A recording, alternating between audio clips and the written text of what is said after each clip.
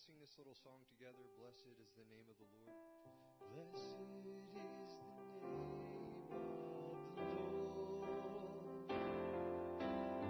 worthy to be praised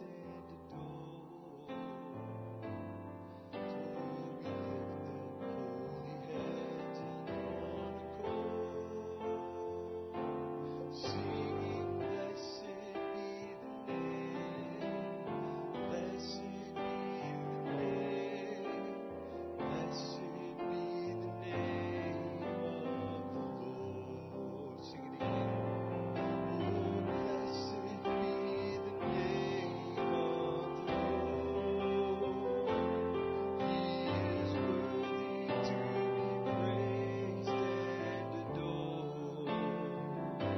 So we lift up holy hands in one accord,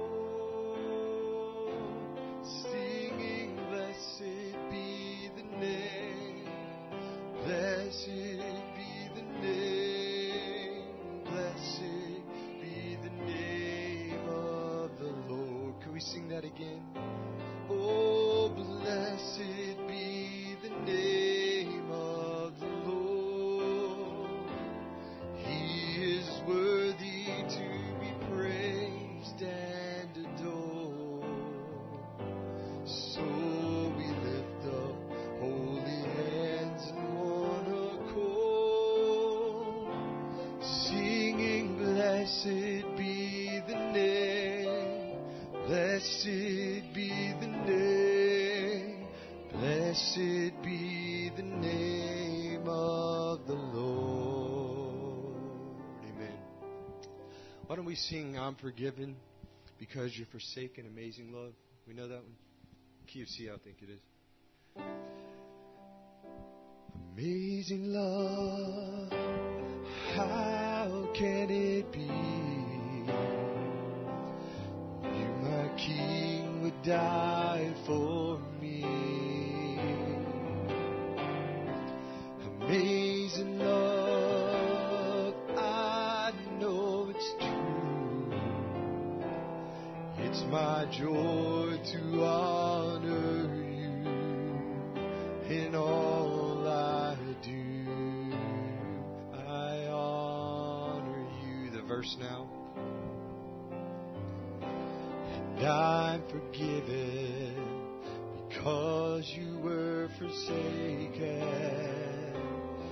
I'm accepted, you were condemned, and I'm alive and well, your spirit is within me, because you died and rose again. All together now.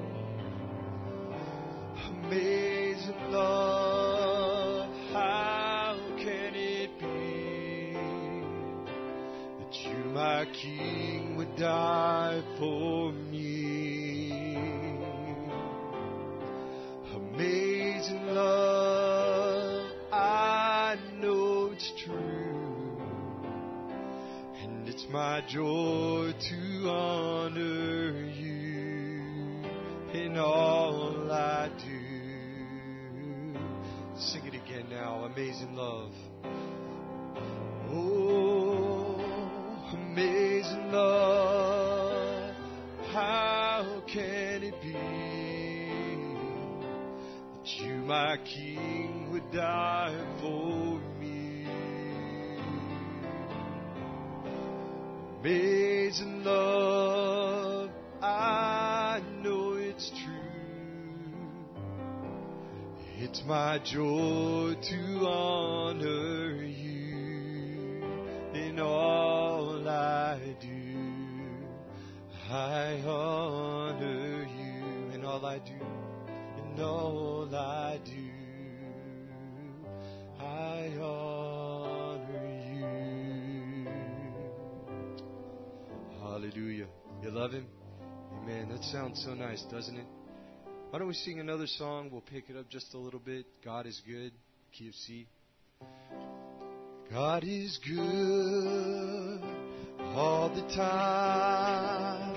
He Put a song of praise in this heart of mine. God is good all the time. Through the darkest night, His light will shine. God is good. God is good all the time. Well, if you're walking through the valley and there's shadows all around, oh, do not fear, for He will guide you. He will keep you safe and sound. For He's promised to never leave you or forsake you, and His word is true. God is good all the time. Put a song of praise in this heart of mine. God is good all the time. Through the darkest night, His light will shine. God is good. God is good all the time. We were sinners. Oh, we were sinners, so unworthy. Yet for us He chose to die. He filled us with His Holy Spirit, so we stand and testify that His love is everlasting and His mercy, oh, they will never end. God is good all the time. Song of praise in this heart of mine. God is good all the time. Oh, His light will shine. God is good. God is good all the time. I will enter His gates. Well, I will enter His gates with thanksgiving in my heart. I will enter His courts with praise. And I will say, this is the day that the Lord has made. I will rejoice, for He has made me glad. He has made me glad, yes, He has made me glad. I will rejoice, for He has made me glad. He has made me glad, yes, He has made me glad. I will rejoice, for He has made me glad. And I will enter His gates with thanksgiving in my heart. I will enter His courts with praise. And I will say, this is the day that the Lord, oh, I will rejoice, for He has made me glad.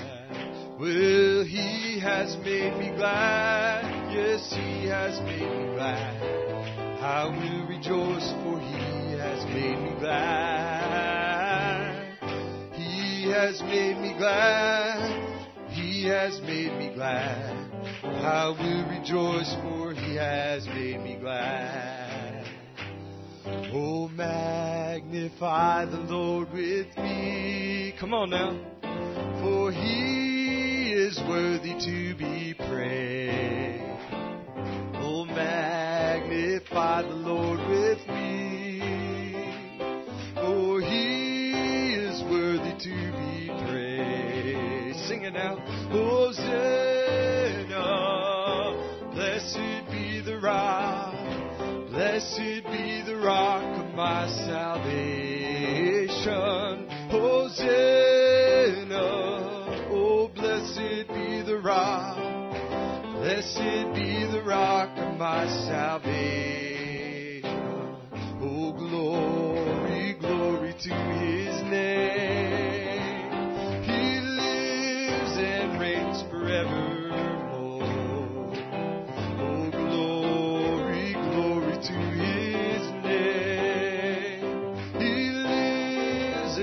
reigns forevermore.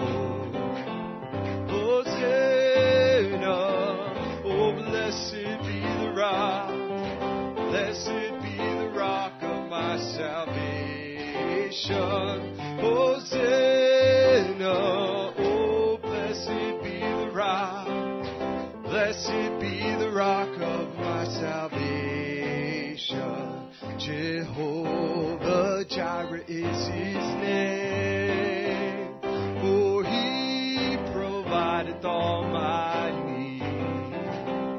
Jehovah Jireh is his name, for he provideth all my needs. Hosanna, blessed be the rock, oh blessed be the rock of my salvation. Hosanna, blessed be the rock, blessed be the rock of my salvation. Amen. Give him a hand of praise. Hallelujah. Glory to God. We love you, Lord Jesus. Amen. I love to sing praises to my Jesus. Amen. Hallelujah. We're going to change order of our service. Just before we do, let's sing one more song. Open the eyes of my heart, key of C. Open the eyes of my heart, Lord. Open the eyes of my heart. I want to see you. Yes, I want to see you.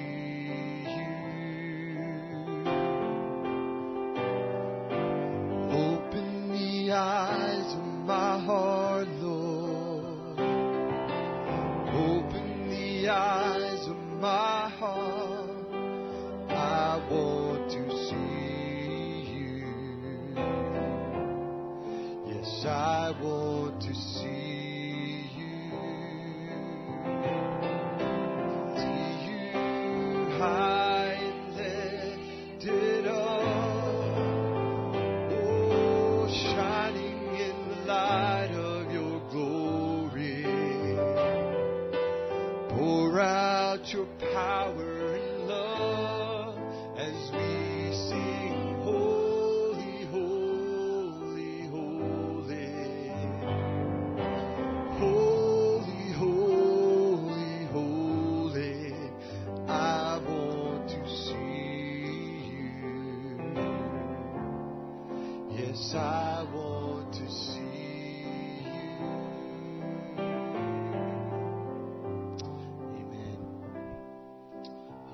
Just going to take a few needs for the Lord this morning. Amen. As you're all aware, Brother Anwar's mother has passed away, and we want to remember our dear brother in prayer at this time. Amen. Going through their time of grief. Amen. And any others that have lost loved ones recently. Amen. We certainly want to hold those folks up in prayer. I certainly know what it's like. Amen. To lose loved ones on this side, amen. But a loss on this side is a gain for heaven, amen. For those of us that are Christians, we believe that, amen. Hallelujah. We also want to remember Sister Cindy in prayer. The deacons told me she fell the other day and got bruised up pretty bad. Is having some pain. So if you'll remember her in prayer, I'm sure she would greatly appreciate that, amen. Remember your pastor in prayer, amen. While they're traveling, I think they're on a little family vacation there. Enjoy that time together. Just keep them in your prayers. Amen. And just be praying, amen, that God would get us all together again in the sanctuary. Amen. I can't wait till we can all gather together and praise like we used to. Amen. Hallelujah. I'd like to ask Brother Ben McCafferty if you'd just come forward and just pray for those needs for us, brother. Let's bow our heads. Dear Heavenly Father, it is a real honor and it's a privilege, Lord, to be able to be here this morning, Father, with our brothers and sisters here. Those that are streaming, Father, those that, Lord, this plague has kept us apart, Father, Lord, we just ask, and we want to thank you, Father, for bringing us together this morning. Lord, we just ask to be with those that are streaming, Father. May they feel your presence this morning, Lord, as we worship and as we hear the word, the same as what we're feeling here.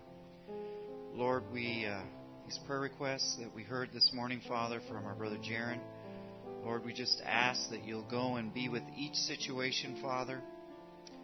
Lord, we especially just ask you to strengthen our pastor, his family, Father, as they're taking a little getaway, Lord, that you will, Lord, give him strength back. Lord, this has been very hard on him, I know as well, Father, as he's been having to make a lot of decisions for our church.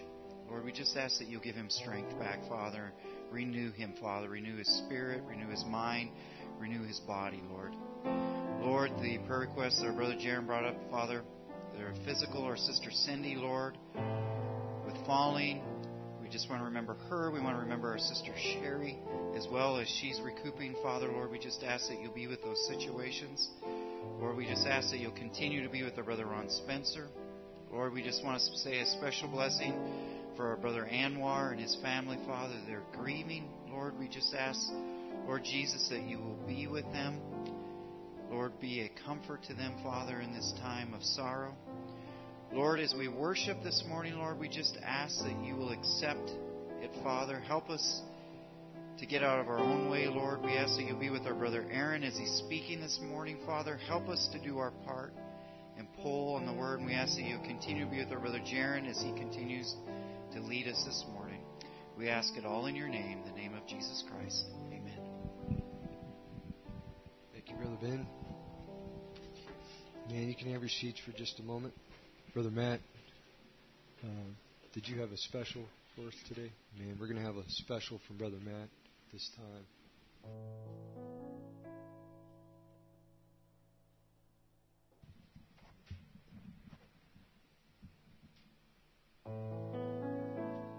I know you all know this, so sing it along with me.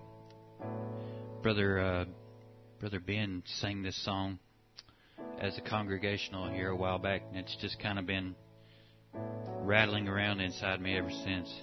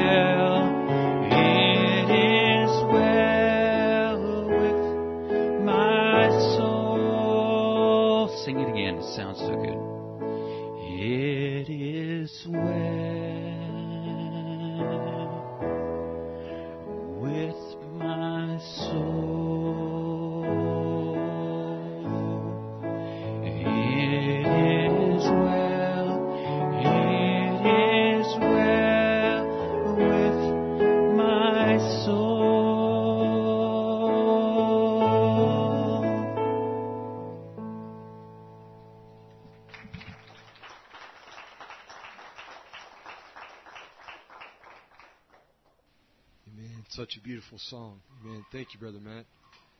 That was amazing. Hallelujah. Man, we're going to invite the minister to come at this time, Brother Aaron McGarry. We're just going to sing a song as he's making his way forward at this time. Man, change my heart, oh God. Man, we'll just continue in that mode of worship. Change my heart, oh God. Make it ever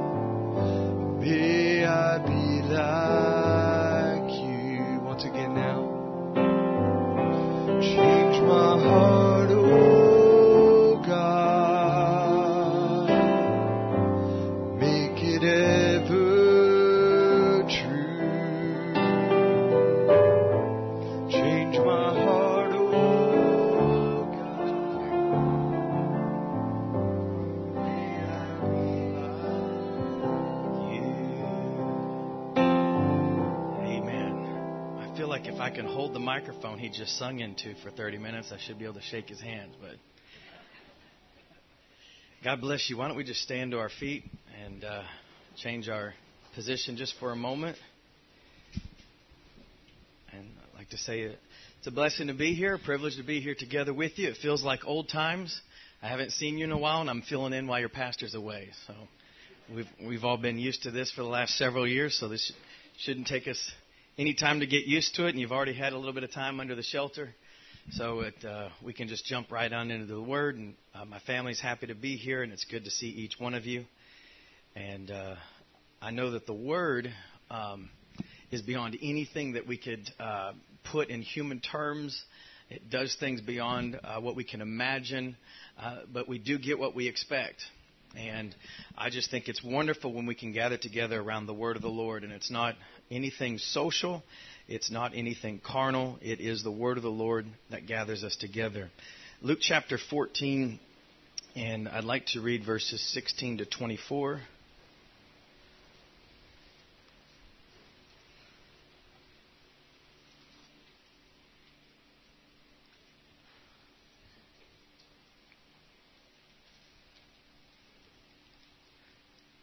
Luke chapter 14, verse 16. I trust you're all doing well today and you feel good. It's a little bit cooler under the shelter than I thought it would be, so maybe I'll preach longer than I was expecting. I figured I'd get to the spot where I was just so hot I'd have to quit, so maybe we'll make up for lost time. Luke chapter 14, verse 16, and it reads, "And then he said unto him, A certain man made a great supper and bade many, and sent his servant at supper time to say to them that were bidden, Come, for all things are now ready. And they all with one consent began to make excuse. The first said unto him, I have bought a piece of ground, and I must needs go and see it. And I pray thee, have me excused. It's not a very good excuse, but yet it's just a reason not to come. And another said, I have bought 5 yoke of oxen, and I go to prove them. I pray thee, have me excused. And again, I believe Jesus is using these examples just to perhaps maybe show the shallowness of the excuse, to indicate they really just weren't interested in going to the feast. Because who's going to buy land and hadn't seen it? Who's going to buy oxen without having first proved it? And he says, and another said, I have married a wife, and therefore I cannot come. And maybe that's a little bit more of a reasonable excuse. But it says, so that servant came and showed his lord these things. Then the master of the house, being angry, said to his servant, go out quickly into the streets and lanes of the city, and bring in hither the poor, and the maimed, and the halt, and the blind. And the servant said, Lord, it is done as thou hast commanded, and yet there is room. And the Lord said unto the servant, go out into the highways and hedges, and compel them to come in, that my house may be filled. That means that my house may fill up to what I desire it to be, what I expected, the settings, the places that I have reserved. For I say unto you that none of those men which were bidden shall taste of my supper. So you can see that there was a tremendous consequence to those who did not come. If we could just bow our heads in a word of prayer. Our gracious Heavenly Father, we're so happy to be gathered together, just to be able to see one another, to have this opportunity, though it may not be within the physical sanctuary. Lord, we believe that yet it is a place of your presence. We appreciate Brother Barry and his desire to see us gather together again and finding a means to do it. And Lord, we pray that you would take control of this part of the service for your glory. You may impart to those that are gathered something that is needful. And Lord, I may premeditate in my mind what the subject matter is. There might be a certain feeling that I have in terms of the manner in which it's delivered. But regardless of the manner, Lord, may you be the matter that is imparted to people's hearts. May there be something, Lord, maybe not just something. May there be many things, Lord, that penetrate past any exterior, past carnal thoughts. And may our focus be brought back to the Word. Because there's so many things that are out there now in the land that are distracting us, that are vying for our attention, statistics and data, and phases. But Lord, may there be something that we're drawn to, that we're attracted to, that transcends all those things and puts us in the frame of mind to remember what it is you're doing in this hour. So we commit ourselves to you now in the name of the Lord Jesus Christ. Amen. Amen. You may be seated.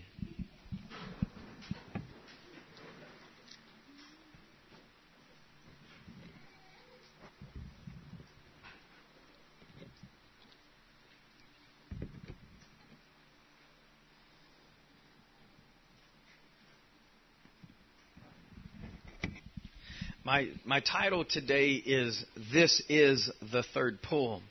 And some of you will know just exactly where I'm drawing that phrase from to say this is the third pull.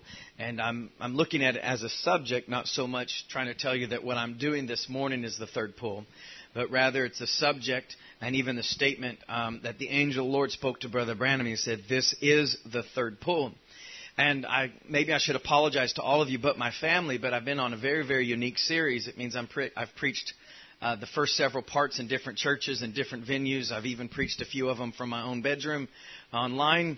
And so not just to my family, but to other churches. I preached at Tucson Tabernacle from our own pulpit here. I preached at Life Tabernacle in Winston-Salem from my bedroom. I preached at Send the Light in Michigan. I did it from my bedroom. And I said that's a real third pull ministry when you're doing it from your bedroom, because it's not just in the kitchen or the living room, but it's in that secret place. And so I'm maybe in some ways I'm picking up on an area or continue on a subject that I've been ministering on. Even last weekend we had the privilege of being at Bethel Tabernacle in Beaufort, South Carolina. So we bring love and greetings to you from Brother Jason Watkins, the pastor there, and the many saints there. They passed along their greetings. Brother Jaron, wherever you may be sitting. Brother Jaron, there you are. Brother Anthony Smith wanted to say hello. And if you like my haircut, he's the one that gave it to me. He wanted to pass along greetings to Brother Jaron. Now, when we use the term, the third pull, I know that most of you are probably already thinking about a number of different things because it's a very, very familiar phrase. And I say this for myself personally because I wouldn't want to put an emphasis that you wouldn't ponder or actually maybe agree with. But personally, I would say it's perhaps the most important aspect of Brother Branham's ministry. When we say the third pull, we associate it with Brother Branham's ministry. And it may be the most significant, most important part of his ministry. And it's easy for the meaning of the third pull to be lost because of repetition. And as an example, if you were to take a phrase and say it over and over and over again, after a while, and it doesn't take very long, once you repeat it enough times, it stops having significance. Actually, the vowels and everything just kind of runs together, and the phrase doesn't even mean anything anymore because you've said it so often. The significance is lost, even the distinction and the pronunciation. It all kind of just muddles together. And that can actually happen in a much broader sense and over a longer period of time. If we're always hearing third pull, third pull, third pull, you say it so often it kind of loses its meaning or its significance or its distinction because it's repeated often. And there's also many different interpretations that kind of confuse or convolute the meaning of the third pull, and even some dismissive thoughts about the third pull that kind of water down the truth of it. Some people, third pull, there's nothing to it, or third pull, that was just something personal to Brother Branham. And maybe some people, the third pull, it's going to come later when Brother Branham has a tent ministry and it's a return of the actual person of Brother Branham. He's going to be resurrected and he's going to fly around in an old vintage airplane and he's going to have tent services and there's going to be chairs set up and there's going to be certain ushers and certain things taking place. And those interpretations and those personal anecdotes and even some, as I said, some people just dismissing it as it being nothing, either convolute it or confuse it, make it something it's not, or even water down the truth of it. And then there's even a way that we can think about the third pull where we narrow it, take such a narrow look at it that it leads to an inaccurate view of it or some misunderstanding, and that can be attributed to some of the ideas that people often attach to what the third pull is. So I'd like to take a little bit of time here in the outset to background the origin of the phrase third pull, and even some things right here at this point that relate to Brother Branham's ministry, how the third pull relates specifically to Brother Branham's ministry. And so there's different aspects. I'm sure some of you may have already thinking about these very things and how broad and all the different areas it touches in the message. We know there are 5 temporary manifestations of the third pull. And one of those temporary manifestations was done twice in creating of squirrels. But Brother Branham refers to manifestations of the third pull. And they happen in different settings, in different contexts. Different things take place. But there's similarities in each one. And you'll find Brother Branham referring to 5 temporary manifestations of the third pull. And then Brother Branham talks about how the third pull was symbolized in what we know to be the Branham Peaks. He saw those 7 mountain peaks, and he saw that there was one that was higher, then there was more, and then there was another one, and he even saw that those 3 high peaks were the first, second, and third pulls. When we refer to the third pull, it's a series of different pulls, first, second, and third pulls. And he mentions them in different places, how it was represented in peaks, and it spoke to him. Even talking about how he saw that there was a dump just on the other side of the road from those 7 peaks, and it was a reminder to him of what would have happened had he not stayed faithful to his commission. There's other places where Brother Branham, and it's really, there's a couple of places right there at the end of 63 where he's really bringing it together, where he associates the third pull with the squeeze. And we know we hear that phrase often with the squeeze. And it's only something maybe I think he mentions one time, uses that phrase, but he talks about a tightening or a persecution that's going to come. And in that context, he says, watch when the squeeze comes. He talks about when that persecution comes down, when it's tightening, begins to get tight. He says, watch the third pull then. So it's associating it with some sort of tightening, some sort of squeeze. In Souls in Prison Now, he associates the third pull, using Jesus' ministry as a type. He associates it with preaching to the eternally lost. And if we only took that sermon as our cue of what the third pull was, we might just conclude that the third pull is only preaching to the eternally lost. Because the way he brings it out in Jesus' ministry, and then even how he says it, could it be now we're preaching to the eternally lost? But in that very sermon, he says it'll be to the eternally lost, to the church, and the bride. So we know that it's not just to the eternally lost, but that's an aspect of it, but it's also to the bride. And I was studying on that subject in that sermon in particular quite a bit over the last 2 weeks or so, and thought we might just take time to go through it more deeply. But there's something Brother Branham says at the very end of that that's very, very thrilling. He says, what if it's all over? And it's like, wow, my goodness, what if it's all over? That doesn't seem to be a wonderful thought. But Brother Branham says, what if it's all over? This is it, it's finished. And he says, and we're in.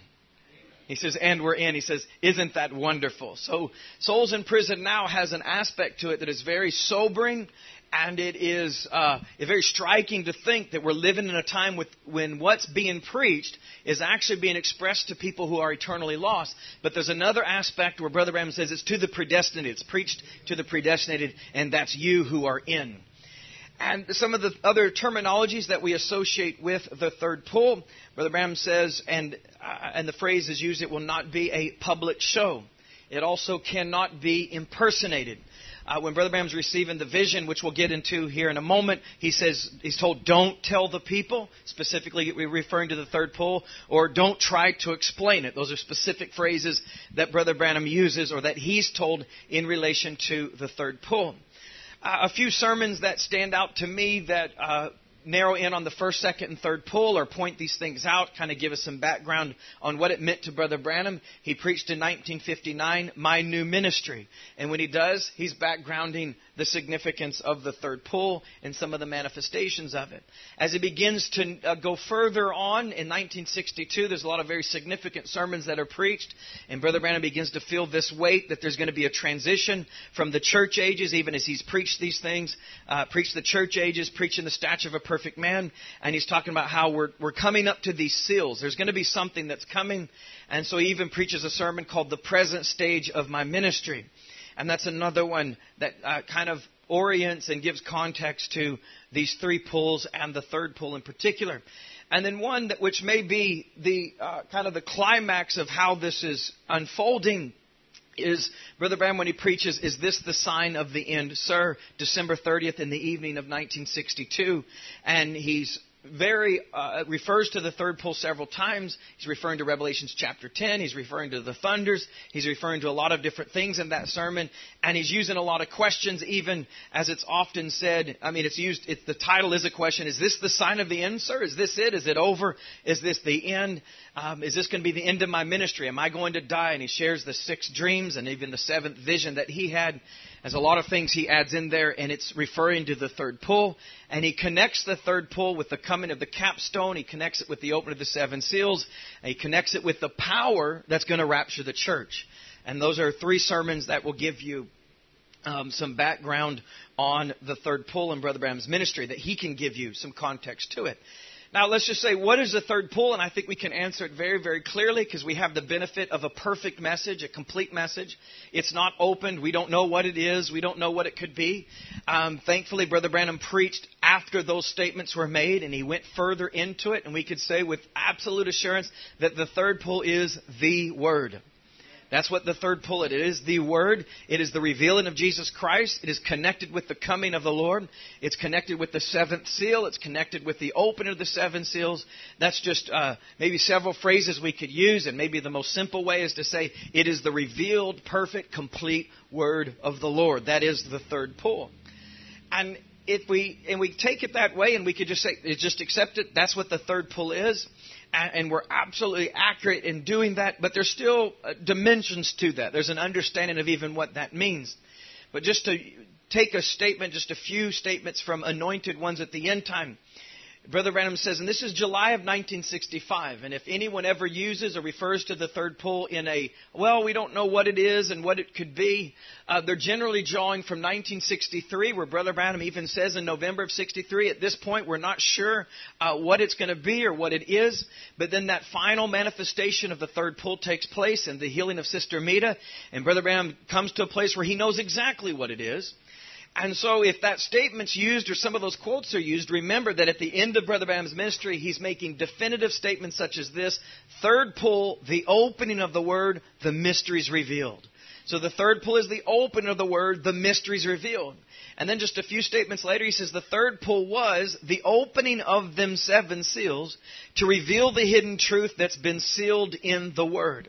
Now, he even uses it maybe in a past tense, And so for him, he's saying the third pull, which his ministry at one time in my new ministry, present stage of my ministry, is this the sign of the end, sir? Brother Branham's looking forward to this great event that will take place. But now at the end of his ministry, with just a few more months left, he's saying the third pull was the open of those 7 seals. It's revealed the hidden truth. It's been sealed in the Word. And Brother Branham has a piece as to what the third pull is. Now, I'm just going to keep going further in this. And whether you want to express whether you're tired or whether you're happy or whether you want to go home, just say amen and say it loud. Whether you enjoy it, whether you're uncomfortable, just say amen and say it loud. You're starting to fall asleep. Amen! And I'm just, oh my goodness, this is getting really good. I wasn't even saying anything. And if my hair gets blown around a little bit and I have to adjust it, just humor me. I'm trying to enjoy it while I got it. Now, the first time the terminology of 3 pulls, with first pull, second pull, third pull, or the 3 pulls is introduced, is in the message, Why Are People So Tossed About? And it's January 1st, 1956. It's right at the very beginning of the year, if you didn't know what January the 1st was. But in 1956, right here, Brother Branham, is the first time that I found that there's even a mention or a reference to 3 pulls. And he's explaining where he is currently in his life. And it's a very difficult time where he's coming off the field. He's made this decision to not be on the field. And I think even Brother Billy Paul is disagreeing with him. And his wife is saying, but God's blessed it and revival fires are starting everywhere. But there's just something he's looking at and he's feeling this tug in his heart to do something. And he's actually saying, you know what, in the morning, I'm going to call my old boss and see if I can't get a job again at the power company because the bills have to be paid and money needs to be coming in. And he says this prayer after his wife had gone to bed. He says, Dear Jesus, I don't know what I'm going to do. Here I am right back where I started from again. I guess I made a failure. That's a pretty heavy place to be there at the end of 1955, and his ministry has gone around the world. He's had tremendous miracles, and you think about the revival in St. Louis and the different meetings in Jonesboro, and even the significant things that were taking place in his ministry, and signs and wonders and miracles following, and a great campaign that was spawning other ministries, and other people were picking up where he was inspiring them to go out with healing campaigns. And he feels like, I'm back in Jeffersonville. I don't have anything to show for it. I feel like I'm a failure. And with that in his heart and with this holding on his mind, I think it's important to understand this is the frame of mind Brother Branham was in. This was the place he was in the situation he was in. This is what he's thinking when the Lord wants to show him something that's going to be really the climax and the thrust and the real purpose of his ministry. And he says, then the Lord appeared to him in a vision after he has prayed this prayer. And the vision has multiple parts. And there's so many different parts to it or aspects to it that I even think for myself, I always just try to make it real simple and real clean, that you have a vision. It has 3 parts, and you have a little baby shoe, and you have fishing, and then you have the tent. And oftentimes people refer to the tent vision, and the tent vision is a part of a big vision that has several parts to it and different phases that unfold in it. And we're all familiar with phases, and we're getting familiar with phase 2. We're looking forward to phase 3, and I can't wait till all the phases are over and it's all phased out, and we never have to hear that Z word again. I don't even want to say it. Just use your imagination. It rhymes with broom. But he tells his vision has multiple parts. And so he tells of this multi-part vision in greater detail than he does when he first tells it at his church in Jeffersonville. And Why Are People So Tossed About? He tells it in Chicago in What Is a Vision in April of 1956. He tells it in greater detail. And what I've done is I've gone through and I've tried to piece together a narrative to tell this vision. So we're kind of backgrounding the origin of the phrase third pull. In the first part, Brother Branham is in a meeting with Brother Argenbright, someone who helped in the meetings, helped them overseas.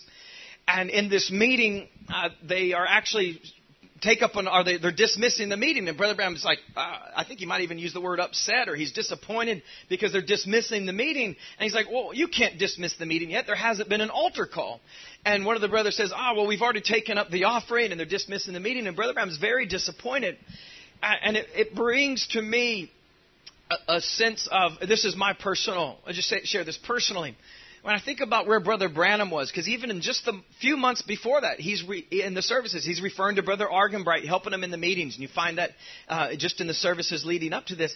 So it almost brings Brother Branham to a place where he is in his own ministry, with those helping him in his campaigns. And he feels this, he doesn't feel satisfied. Meetings haven't accomplished what I thought they would.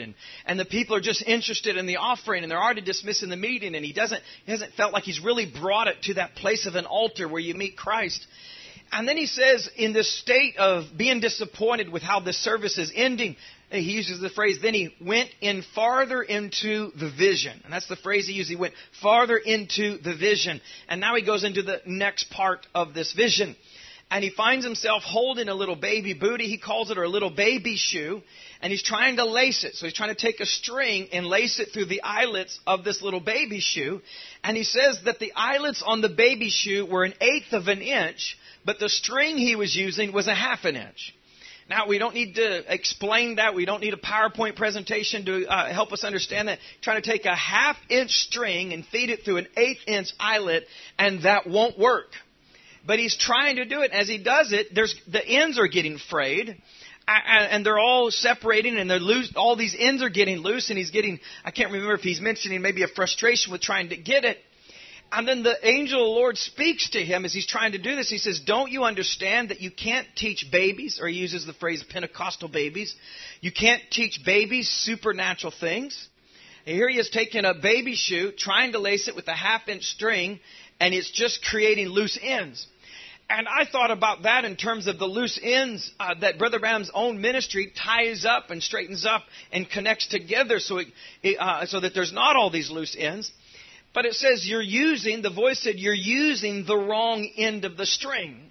So there's a proper order. There's a proper way to lace that booty. And he couldn't start with that 1/2 inch part. He had to start with the 1/8, or that part that was smaller that would thread right into that 1/8 inch eyelet. He says you're using the wrong end of the string. So there was a particular order in order to have success. There was a way that he had to go about doing it. You couldn't just take that 1/2 inch and try to shove it through the eyelet. There was a way that God unfolded things. Why didn't God just step down in the days of Luther and restore it all right there with one ministry? There was just an order to it. Justification, sanctification. And the last order of the Reformation was the Pentecostal age, which is the Laodicean age, and the outpouring of the baptism of the Holy Ghost and the restoration of the gifts. And that was God's order. And it had to be that way in order to thread things properly, in order to not have to tie up all the loose ends to come to the great climax under the opening of the Word. So as this voice speaks to him, as he's not having success lacing this booty, then he's taken to the next part. So now the vision just unfolds further. And he transitions to where he's standing by a lake, surrounded by other fishermen. And he refers to these other fishermen as ministers. And they are trying to catch fish. And what they're trying to do is catch as many fish as they can, because they're after the small fish. And they're trying to catch all these small fish. And Brother Branham, being a fisherman, recognizes all these guys are after these small fish. But he looks at this lake and he's thinking, there's got to be some really nice rainbow trout in this lake. They're targeting the panfish. They're targeting the fish that there's a lot of them. But I want to go for the trophy where there's a limited number. And I'm using my own phrase just to amplify the way Brother Branham describes it. So Brother Branham thinks about catching rainbow trout. Why? Because rainbow trout, whereas everyone else is just wanting to catch small fish, he thinks differently about what's in this lake because his ministry is different.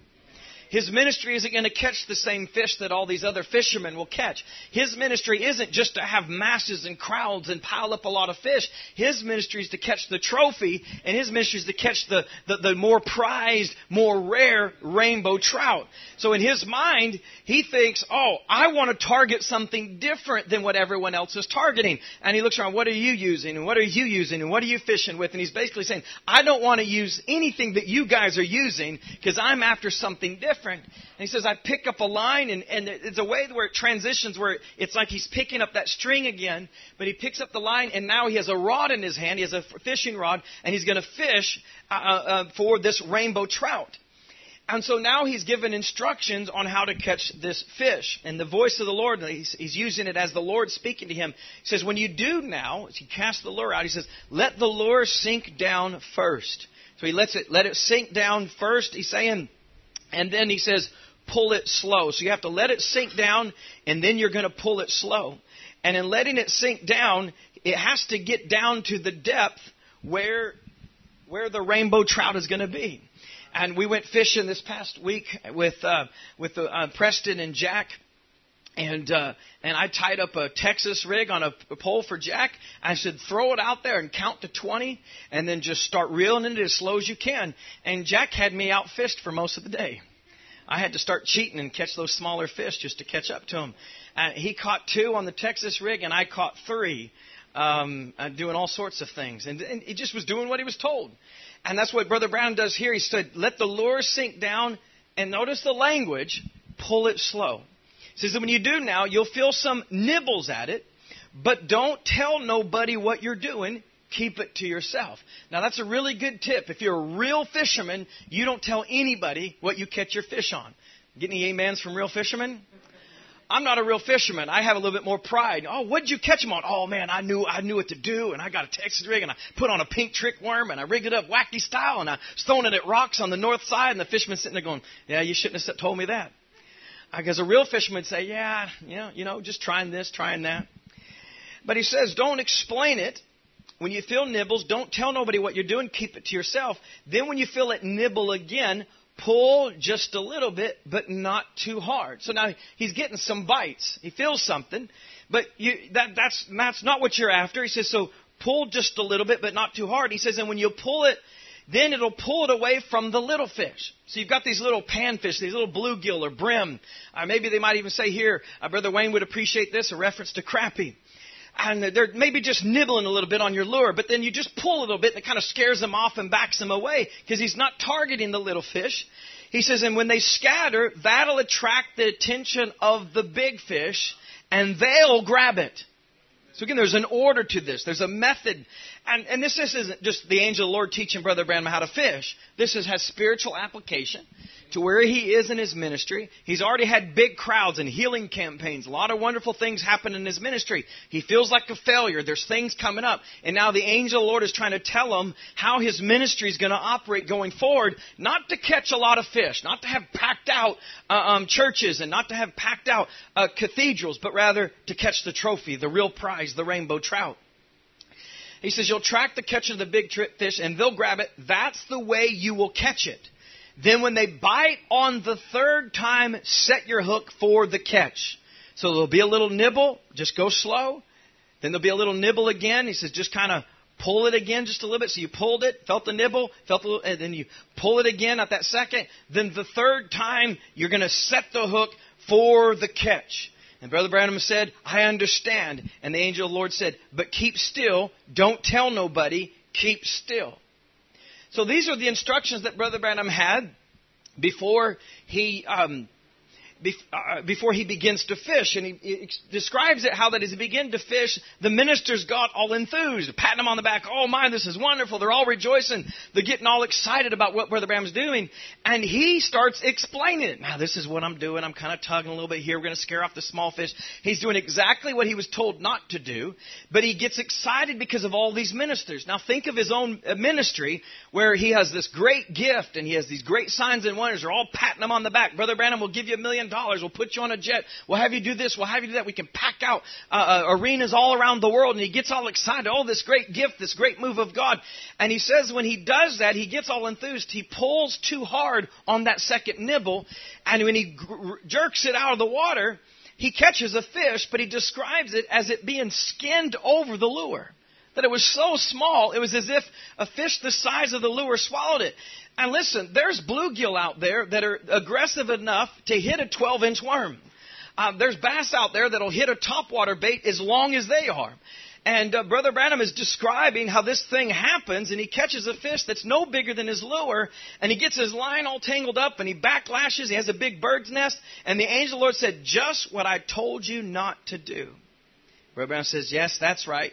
He said, now, notice this. He says, you see, that first pull was when you used your hands on the people and tell them what was their trouble. The second pull was when you know the secrets of the heart like I told you. Instead of you keeping that to yourself, you tried to explain all about it and tell people. And when you did, this is very striking, you didn't know nothing about it yourself. And how could you explain it? And there's so much language I wanted to include through several different quotes where Brother Branham's told, and it comes in the reference where he's using these visions. I know now, and I'm paraphrasing, I know now that the third pull is I'm just going to do what he tells me to do. I'm just going to say what he tells me to say. Instead of trying to explain it, trying to describe it, I'm just going to do what I'm told, stay with the Word of God, stay with the message, and do what I'm told. I'm not going to try to explain it. And so he says, how could you explain it when you don't know nothing yourself? He says, you're going to take somebody by the hand. Well, try to explain that. Try to explain how there's going to be certain vibrations, and he begins to get a familiarity with it, and he says, oh, I know what this is. I mean, he couldn't explain that. You just do it. How do you explain knowing the secrets of the heart? Only God knows the secrets of the heart. Don't explain it, just do it. And these would be things that would get people's attention, and it would draw crowds to him. But that's not what he would set the hook on. He's not setting the hook on that first pull and second pull. So he says, and you caused a big bunch of carnal impersonations to rise up, and you see what you've done? And so this is where this part begins to phase out, because then Brother Branham felt himself and uses the phrase, go higher, way up. So now he's going higher, he's going way up. So he went further in the vision, now he's going higher. Because as he progressed, it's higher and higher and higher. It's deeper and deeper and deeper. Now, I want to point this out so you can catch this. The use of the phrase first pull, second pull, and even when we get to third pull, was not Brother Branham's language. It wasn't something Brother Branham used to describe taking someone by the hand. It wasn't something Brother Branham used to describe discerning the thoughts. But it was the words of the Lord when he said first pull and second pull. So the language and the phraseology of first pull, second pull, and third pull, it's not Brother Branham's terminology. It's actually the Lord's terminology. So this is something that relates to the Lord and His understanding and how He wants to use Brother Branham. So then he goes higher, way up, and there he saw a great tent. And I don't want to belabor the description of this part, but he saw a great tent, and then within this cathedral-like tent, he saw a little room in the middle of this tent. There's a lot of different ways that he describes the prayer line, people going through, being healed. He even describes a reporter with bobbed hair on the other side, asking people what happened. They went in sick, they came out well. He said, what happened? I don't know. All I know, I was sick, but I went in there and I was healed. So there's a lot of things that are represented in this part of his vision. And then he talks about that pillar of fire that was by him, whirled around and went into that little room. And then the Lord speaks to him, said, I'll meet you in there. And then he says, and this is the third pull, but nobody will know nothing about it. So nobody will know nothing about it. And then he says, it will not be a public show this time. So the taking of the hand, it's done on the platform, though it was done in hotel rooms and done in offices and done individually. Brother Branham would take somebody by the hand, and he could tell by the vibrations in his hand the sickness that a person had. And this is visible for people to see, to where Brother Branham could say, you see that on my hand. We could hear these instances on tape. And then the discerning of the thoughts and intents of the heart, and that gift was so dynamic, on display. We could hear thousands of instances, perhaps on tape, where Brother Branham said, telling people their name and their address and what their experiences were and what their sickness was. And this is all public. This is for everyone to hear and for them to see. That's first pull, second pull. But now, where this pillar of fire whirls away to, he says, this is going to be the third pull. I'll meet you there. And he says it won't be a public show. No one will know nothing about it. Don't explain it.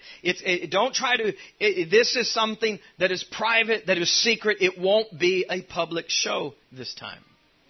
So this is where we hear first pull, second pull, third pull. The use of the phrase pull, and even the first pull, second pull, and third pull, those are the Lord's words. That's His phrasing. Brother Branham takes it from this vision, and he uses it later in his ministry. Now, with that as the background, it's extremely important to catch the significance behind the meaning of the phrase first pull or second pull, especially third pull. The significance behind the use of the phrase is first pull, second pull, and third pull. And this is how it was used in the vision. We said, pull it slow, then pull it away. And he's talking about then it'll attract the attention. That'll catch it. Set your hook for the catch. notice what he's referring to when he refers to first pull, second pull, and even the third pull. It is something that attracts attention. It is something that's drawing something. And there's even an aspect to where one thing where you're trying to attract a bigger fish, it actually causes smaller fish to go away. But ultimately, what's really going to get that prized trout, or trized if you're in a rush for time and you want to consolidate phrases, is you want to do it on the third time, and you're going to catch that prized fish, and it's going to be that third pull. And so the whole image is drawing something, enticing something, using bait, using a means to get what you're after to come and attract it. And it wasn't the first pull that's going to attract what he was after. It's not the second pull that's going to attract what he's after, but it's the third pull that's going to attract what he's after. So it's a pull, attract attention, catch, set the hook for the catch. And all of this is a secret. So I want you to begin to make this very, very personal for you, because where we are today, and let me make this statement. You might ask yourself, is Brother Aaron completely oblivious to what's going on in the world today, and he's just talking about the third pull and not even wanting to talk about COVID-19? He's not wanting to talk about Donald Trump and his masterful way of guiding America through this great crisis, and he's not talking about which is the best tool to keep track of all the statistics and the trajectory. And let me just say this. There's one thing, if you don't know, the chart that shows how many cases of COVID-19 there are, it never goes down. It's always going to go up because they're just adding to it every time they get a positive case. So there's things. What I'm saying today is absolutely within the context of everything we're experiencing right now. It is what the devil is trying to keep us away from. So I just want to preach it in just a simple matter of fact. This is what's important to us. This is what we live for. This is the reason we're even here right now under the shelter. If there wasn't a third pull, there wouldn't be this church here on this plot of land. There wouldn't be a fellowship hall. There wouldn't be a sanctuary. And there wouldn't be this shelter. And none of you would be here right now if it wasn't for the third pull. So to me, this is what really gives context to the time that we're living in now. And so it is in this attraction or this pull and setting the hook for the catch, he's saying this is the secret. All of this is a secret. The draw to it, the enticement, the bait is a secret. So let me ask you this. How could any of you ever explain to somebody why you're here? How could you ever really explain to somebody why you're sticking with the message and why you believe it? When, brother, the real thing that got you the open of the Word, you can explain it. The only thing we can try to do is utilize the first and second pull to get their attention long enough for them to be baited or caught by the third pull. And if they're never caught, then it's not for them. They're not the rainbow trout. Just as Paul said, if our gospel be hid, it is hid to them that are lost.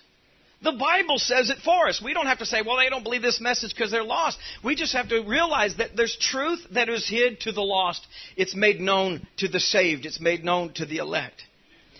And I wanted to go quickly now, since I'm going at just a snail's pace today, and try to, I'll just summarize quickly what was taking place here in Luke chapter 16, because Luke chapter 16, as we have read it, is a good example of what a pull means. And when we look at this and we read it, I would like for you to take into consideration all the things that Brother Branham says about the third pull, what it is, and then also what it does, how it's working. And in Luke chapter 14, verse 16, it says, Jesus said unto them, a certain man made a great supper and bade many.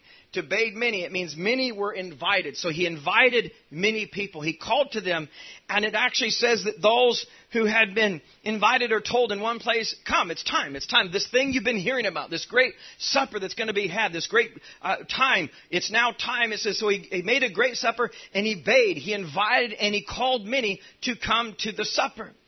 And Brother Branham, when he preaches, is your life worthy of the gospel? This is June of 1963. So this phraseology of first pull, second pull, third pull, its significance in his own ministry, the entering into the third pull has already arrived. And he says, did you notice, reading this very scripture, did you notice there were 3 pulls or 3 turns of it?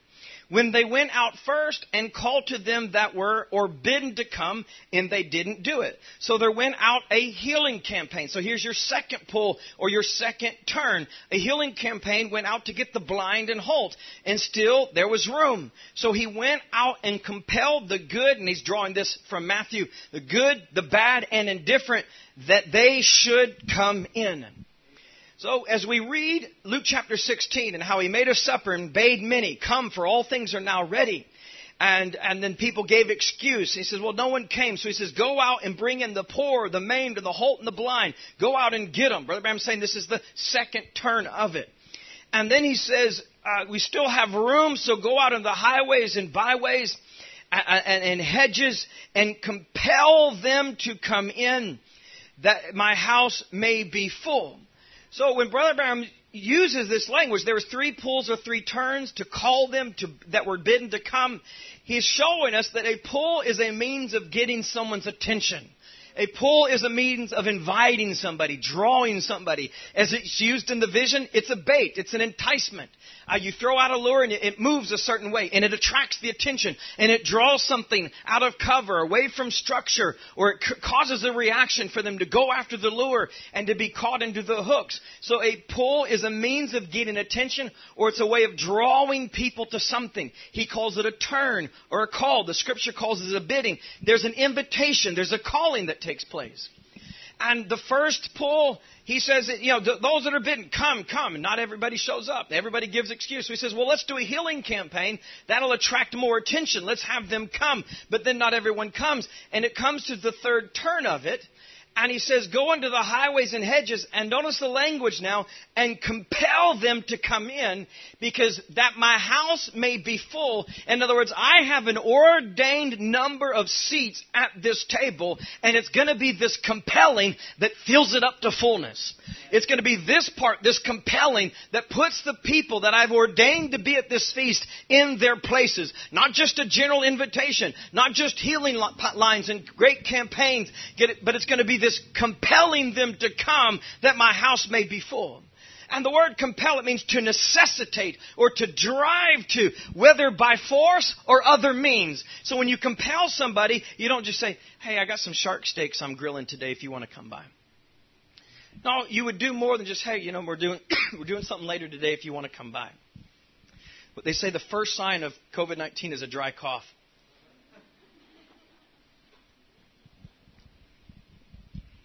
I'm not saying it is. Is it hot in here? I'm getting the chills.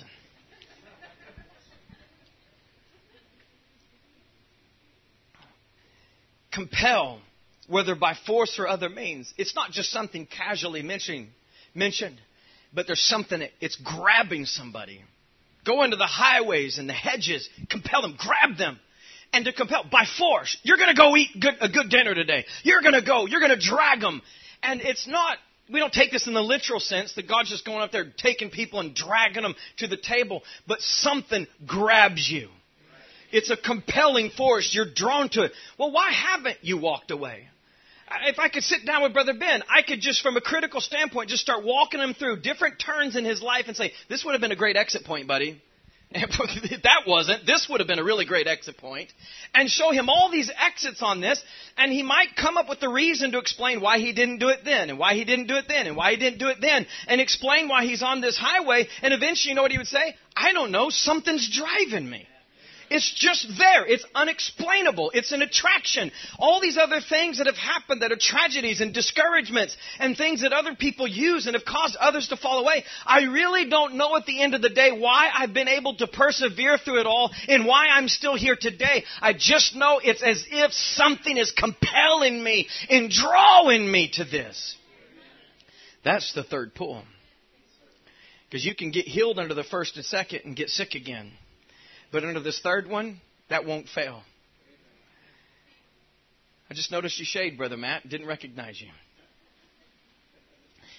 So, Brother Branham, when he's telling, I'm just using this to background on what it means to have, to be a pull. And I hope this adds to your understanding of the third pull. We can say it's the word, but now it's a pull. The third pull is the open of those 7 seals. The third pull is the mysteries revealed. The third pull is revealing Christ. The third pull is associated with the coming of the Lord. And so we say, well, that's what it is. But now think of it this way. That's what attracts. That's why it's called a pull. He's not just the third instance or my third message or the thing or what. It's just not referred to it, but it's a pull. It's something that draws. And Brother Branham, when he tells the story of going beyond the curtain of time, and as he senses, as he felt there at the end, and when he realizes this great perfection, he says, he makes this statement, oh, if I could only go back, if I could only have a chance, I would grab them, I would pull them, I would persuade them. Don't let no one miss this. This is perfection. And I think that's a perfect way to describe the perfect third pull, which it is perfection. And it describes Brother Branham's ministry very, very well. Oh, if I could grab them, pull them, persuade them. Don't let none of them miss this. This is perfection. That's what a pull means. That's what the third pull means. It's to necessitate, to drive by force, to grab, pull them, to persuade them. Don't let none of them miss this. So the third pull is the open of the Word. And if I could say it this way, the open of the Word is what draws the bride. The third pull is what pulls the bride. It's what compels the bride to her end time feast.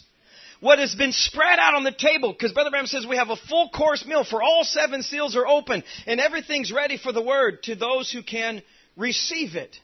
And so when he makes this statement as to the third pull, or he's talking about this... The third pull uses that phrase, it's the open the Word. That's what you're drawn by, and you're drawn to a feast. Because you're not feeding on a man. You're not feeding on the words of a man. You're feeding on the unfailing body Word. You are feeding on the Son of Man, which is Jesus Christ. So it's the third pull that draws us to that feast. It's a gathering together. So if we could think of it this way, that the pull is a means of gathering people together. The first pull gathers people together. The second pull gathers people together. But there's certain characteristics to where even in that second pull, it drives some people away. Brother Branham even describes the third pull as prophesying, even as a rebuke and a correction to denominations. So there was a part of Brother Branham's ministry under the second pull where it was attractive to some, but then it's also corrective and a rebuke to others. And not everyone is on board with this great healing campaign. Not everyone's on board with how this ministry is unfolding. But yet that's still not the draw. That's still not the attraction for the elect, because in that third pull, it's only going to get the rainbow trout. It's going to gather those together.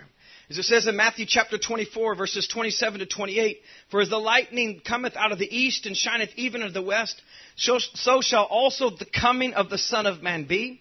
For wheresoever the carcass is, that's your third pull. Wheresoever the carcass is, there will the eagles be gathered together. Now, if you could just imagine a carcass, imagine a fresh one, just for a stomach's sake, a fresh carcass laying there, a fresh kill, a really nice carcass laying there. And it's not that you have a bunch of eagles gathered together and then all of a sudden, thump, a carcass lands there and they're all like, you know, and they're all of a sudden the attention is drawn to this carcass that lands next to them. But no, there's a carcass and eagles from everywhere begin to gather to that carcass. And I can recall, I remember being in South Africa at Mahola Holo, and Brother Brian Jones took a slab of elephant and just threw it out there, some kind of carcass, and just threw it out in the field. And he said, now just watch and look up. And you're like, you're just looking into the sky. And this thing sits there, not very long, and all of a sudden you see a dot appear. And then another dot. And you're talking about way up there. And then several dots. And then it almost begins a little bit eerie, because these dots start circling. And as it starts funneling down, you see more dots appear. And before you know it, dozens of vultures are descending out of the middle of nowhere. You couldn't see them anywhere. But they were up there. And all of a sudden, the scent of this carcass draws them from wherever they were. And they start cycling down. And before you know it, the place is full. And you can't even recognize the carcass, because all the vultures have gathered on it and are eating it. And even in one place in the Scripture, it's rendered, in a translation renders it, there where the vultures be gathered together.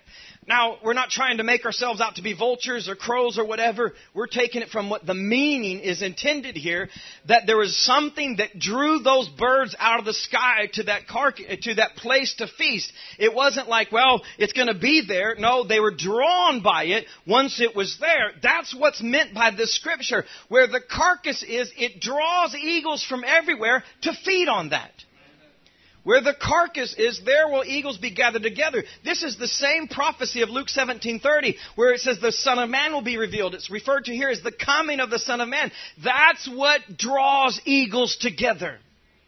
The eagles aren't drawn to the conditions of the days of Lot. The eagles aren't drawn to the conditions of the days of Noah. And they're not necessarily drawn by you pointing out, hey, it's just like it was in the days of Noah. They're not necessarily drawn by you just pointing out, hey, it looks like it just was in the days of Sodom and Gomorrah.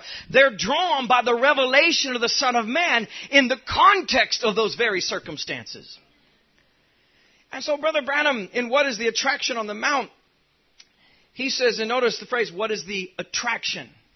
And when he's preaching that sermon, he's talking about a big ruckus and something taking place. And what drew all those people that day to worship the Messiah as he entered into Jerusalem? It was prophecy being fulfilled.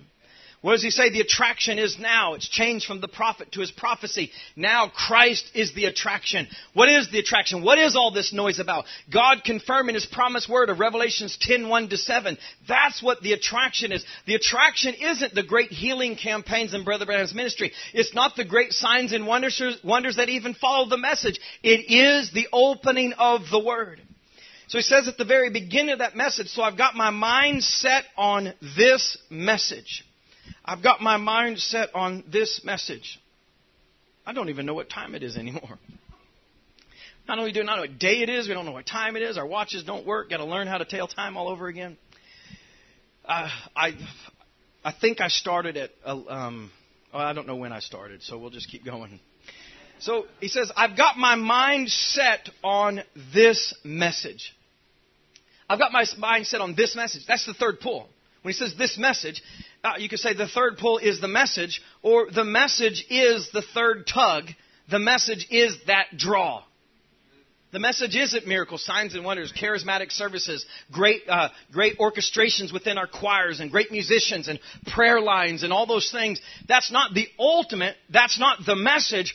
Those are things, there's even an order to it. You could say that there's ways that people's attention is gained, and then they're brought into the message, or they're brought to repentance, or they're brought to Christ. And there's ways that you can come to it, but Christ is the draw. Christ is what hooks us. And then there's a power that follows this message, and it manifests itself in gifts operating, signs and wonders, and healings, and salvation, and prayer lines, and all sorts of dynamic things that take place. But what we're drawn to ultimately, what attracts us, is Christ. That's our draw. If we just want charismatic services, then some of us would be better going to the charismatic Pentecostals or going to UPC, because what? The UPCs, they have church. I used to think that UPCs, like you could always recognize them because they were the ones with a sense of modesty that just looked sad. But I was wrong.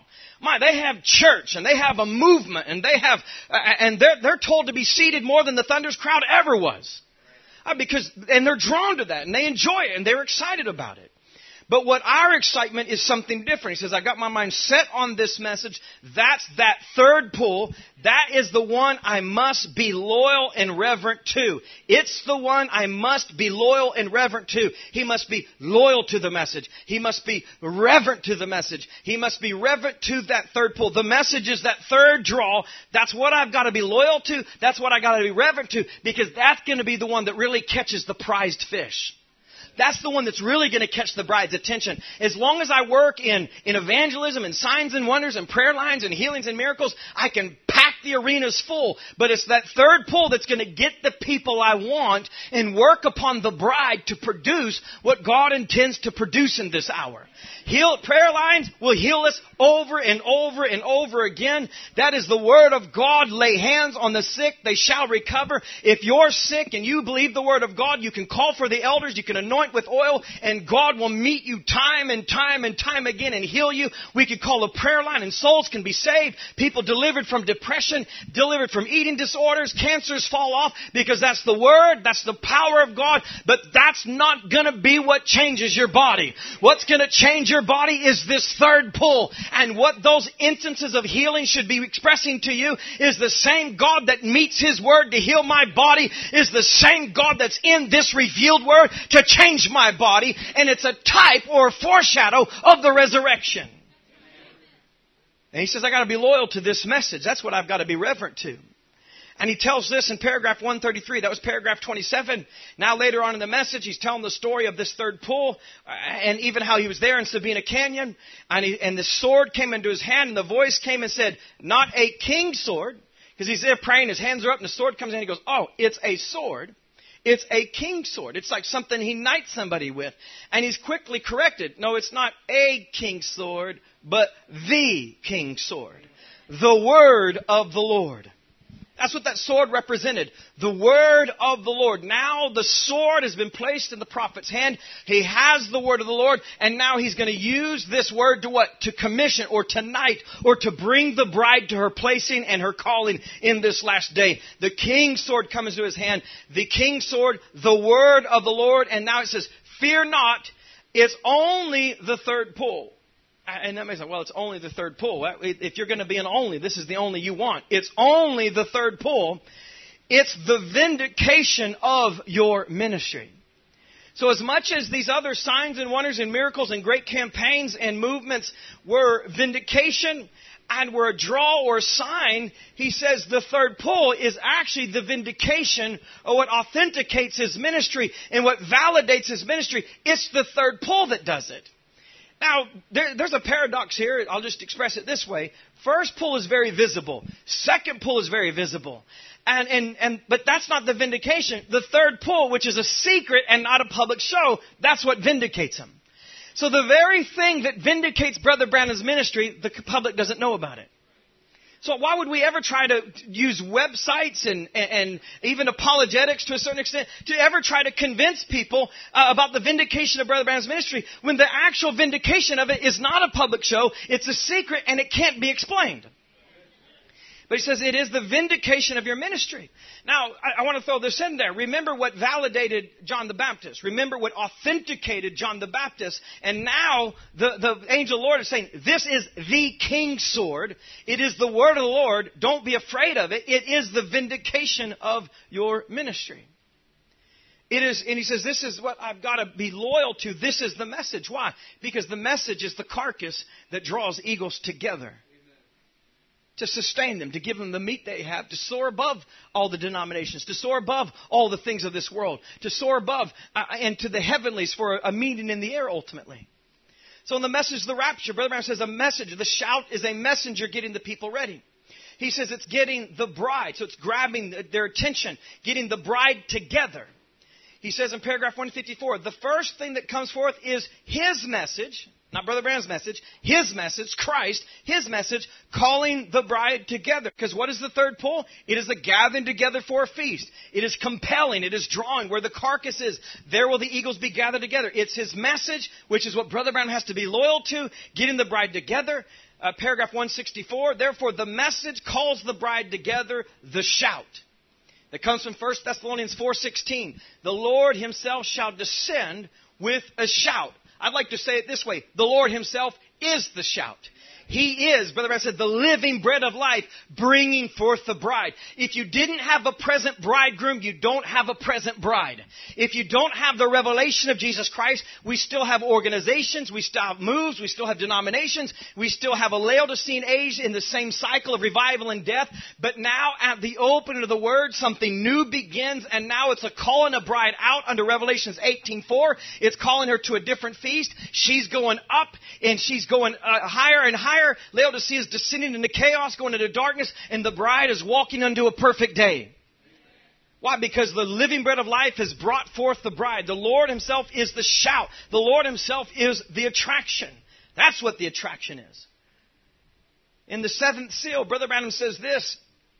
Paragraph 291, he says, I was standing with a little baby shoe when he told me there, make your first pull, and when you do, the fish will run after the lure. So that's the concept of a pull. It is a lure. It is a draw. He says, then watch your second pull, because there'll only be small fish. He said, then, and I want you to catch this language, then the third pull will get it. The first pull will get fish after it. Second pull will be smaller fish. But he says, then the third pull will get it. It's the draw. It's the traction. It's what gathers. And he's using that language now in the seventh seal. And he's connecting. You have to. If you want to start to really get into the deep, or the opening of this third pull, just listen to the seventh seal, listen to the original one, and just start to digest it. Brother Branham's taking, and I'll read it here in a moment, he's taking the third pull, and he's saying, here it is, it's revealed in the seventh seal. That doesn't mean it's all summed up, tidied up, and it's all over, and just go back and study that. But now the third pull is officially on. It's arrived. It's now unfolding. But he says it's the third pull that will get it. It's the third pull that brings the eagles together, gathers the bride together. In the unfailing words of promise in January of 1964, he says, how many of you remember that I told you that the angel of the Lord and that pillar of fire that met me up there told me if I'd be sincere, it would come to pass that I would know the very secret of the heart. How many remembers that? And it would be that way. Now, how many remembers that he promised that it would continue on? And not long ago, for a vision, he promised that pull of that line, said you can't teach Pentecostal babies supernatural things. And remember this phrase, you can't teach Pentecostal babies supernatural things. And when I made the third pull, now there's a paradox in this statement, because there's a point in time where people don't want Pentecostal babies around. And it's a negative. They don't want those tongue-talking Pentecostal babies around. And so there's those on one side who will criticize and make fun of the Pentecostal babies. But babies are meant to grow. They're not to stay that way as a baby. We're telling Jack that he's not growing up. He's staying the same size because we want him just to stay that way. But he's going to grow up. If you feed him and nurture and take care of him like you ought to, you no longer are a babe. You grow up. And so there's people who are critical of Pentecostal babies, and Brother Branham calls them out very quickly in Shreveport. He calls them out in Visible Union. He calls them out for you don't want none of them tongue-talking Pentecostal babies. But now there's another group that wants to stay a baby. There's another group that wants they only want the tongue-talking. They only want that Pentecostal side. But now there's an order to things, and Brother Branham says, this voice says, you can't teach Pentecostal babies supernatural things. And when I made the third pull, he said, now don't tell nobody this. But you can't teach Pentecostal babies supernatural things. Don't tell nobody this. You've been trying to explain that other. Don't tell nobody about this. Listen, this is the great and final pull. You hear how he said that? This gives the meaning of what a pull is. He says, you remember I made the third pull. Now it says, this is the great and final pull. When you say it that way, it helps you to think about what the pull is. You could have just said the third pull is the great and final pull. Or you could say it this way, the third pull is the last pull. Put another way, this is the last message. This is the final attraction. There is not another attraction. There is not another message. There's not another turn. There's not another draw. There is not another man, even if he had the same last name, that is going to rise up and attract the bride and everyone be gathered to. That is not the attraction. That is not the draw. There will not be another one. This is the great and final pull. The third pull is the third one in a succession of first, second, and third. But it is also the last pull. There is not another attraction. There is not another draw. There's not another prophet. There's not another ministry. There's not another campaign. And this is where it has the finality to it. And this is how it becomes a message to the eternally lost. Because it's not as if when things go into chaos, God's going to send something again to rescue you from it. If you leave this and go into darkness, you're going to have to come back to this. You can't wander around out there until another turn, another evolution. Well, I don't really like the way the message is moving. I think it's the truth, but I'm not happy with the direction it's going. So I'm going to take a step back and look for another move or another turn or another evolution or something that takes the message further, kind of cleans it up and makes it a little bit more pleasing. That's not going to happen. This is the last and great pull. This is the last message. This is the final attraction. If you're attracted to somebody else, it begs the question whether you're a rainbow trout or not. Because there's nothing else to catch the bride's attention. No other catch, no other hook, no other draw. This is it.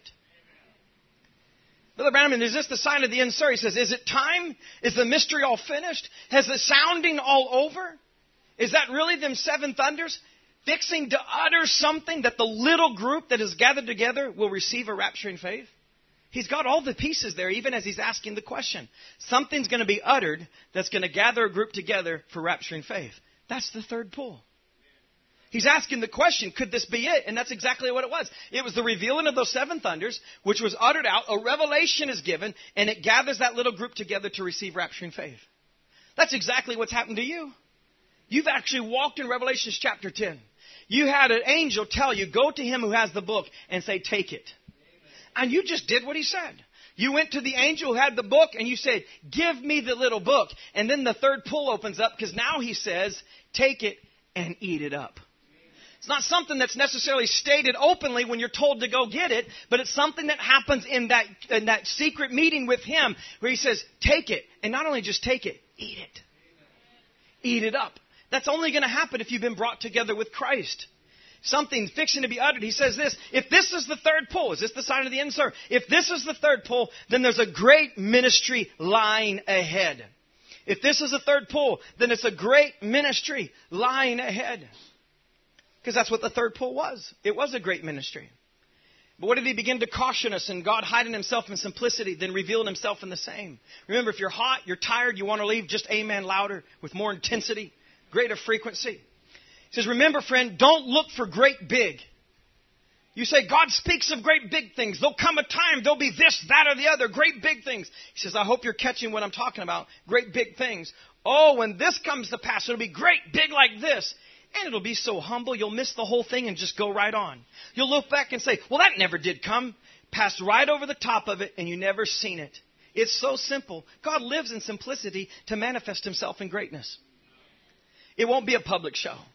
It's going to be a secret. You can't explain it. It's going to be in a little room, not a great big cathedral. Here's a great big tent. Shouldn't this be on the platform? Shouldn't this be for everyone? Shouldn't the reporters be able to see it for themselves? No, I'll meet you there. It will not be a public show. You look right over the top of it. You're looking for something big, and it's right by you, and it happens. He says there's going to be a great ministry lying ahead. For everybody I'm talking about, maybe I'm building a platform. Everything Brother Branham said happened exactly the way that he said it would, but it's not always even the way that he perhaps expected it. Even as he's preaching question and answers on the seals and coming to preach the seventh seal, he says, you think something like this would be revealed to the Vatican? Why? Because it's that great and that tremendous.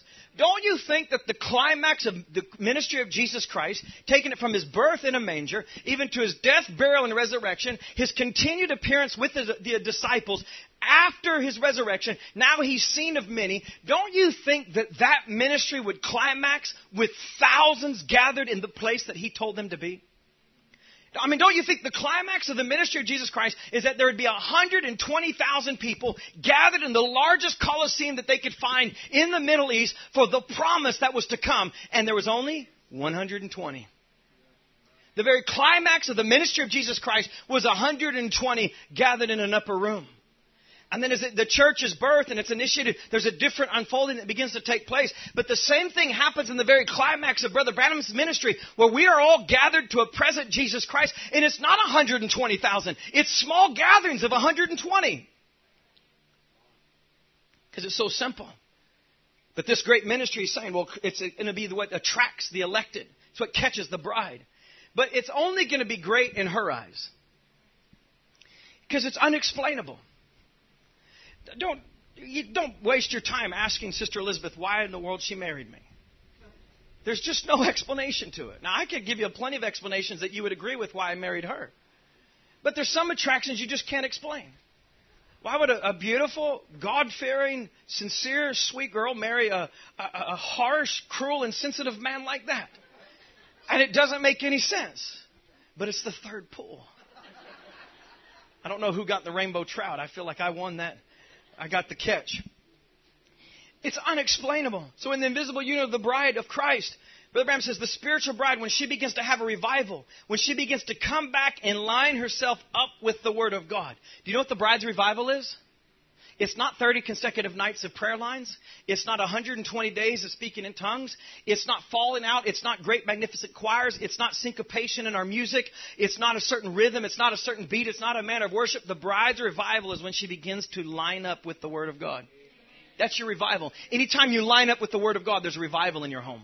Anytime you line up with the Word of God, there's revival in your life. Anytime the church lines up with the Word of God, the church is having a revival. Go tell people, we're having a revival at Hickory Bible Tabernacle. Oh, what nights? What time? You have an evangelist in? You having prayer lines? You're doing this, you're doing that. Are you having singing? Is there shouting? Is there dancing? No. We're lining up with the Word of God. Because that's the bride's revival.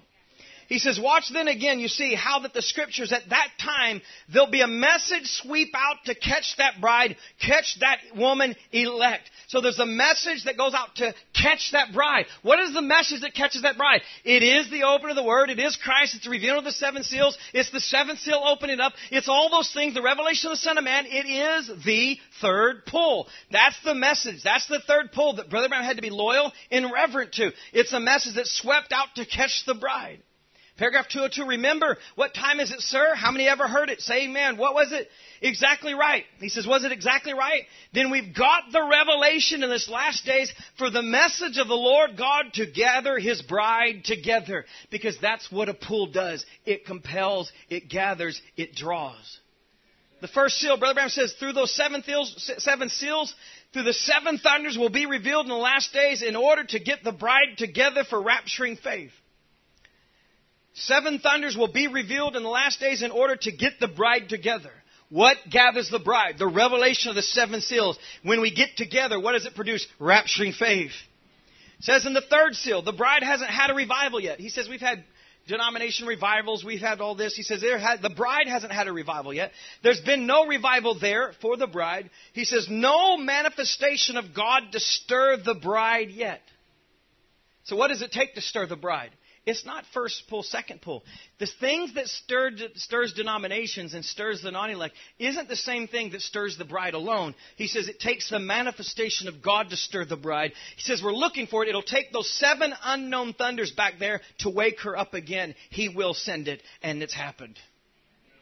It's happened. Those 7 unknown thunders have been revealed. It's been revealed to us personally, and that's what has been the manifestation of God to wake the bride for her revival. Been many churches, brides, but there must come one. There must come a real bride. So there had to come a real message of Christ to bring forth that real bride. So the final attraction is the message revealing Jesus Christ. It's the understanding of something utter. He says fixing to utter out something, a great ministry lying ahead, a message to sweep out and catch that bride.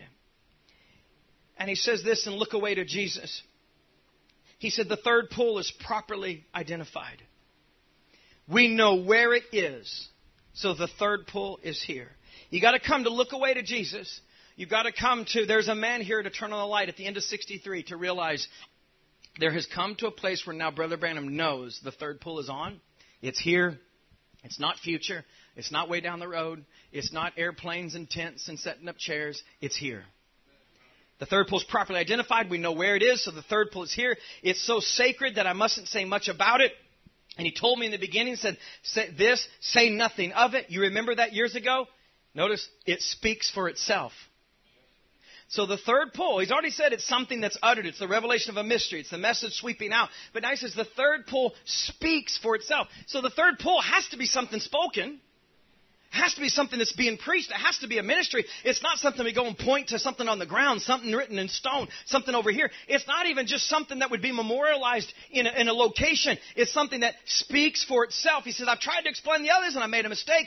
This will be the thing that, to my opinion, I don't say the Lord tells me this, this will be the thing that will start the rapturing faith for the going away. What will? The third pull. What will? The third pull speaking for itself is going to be what's going to start the rapturing faith for the going away. Brother Branham says that he just speaks and the rapture will come. So he's saying this is the third pull is a ministry. It's a message. It's the uttering of a mystery. It's something declared and spoken out. He says it speaks for itself.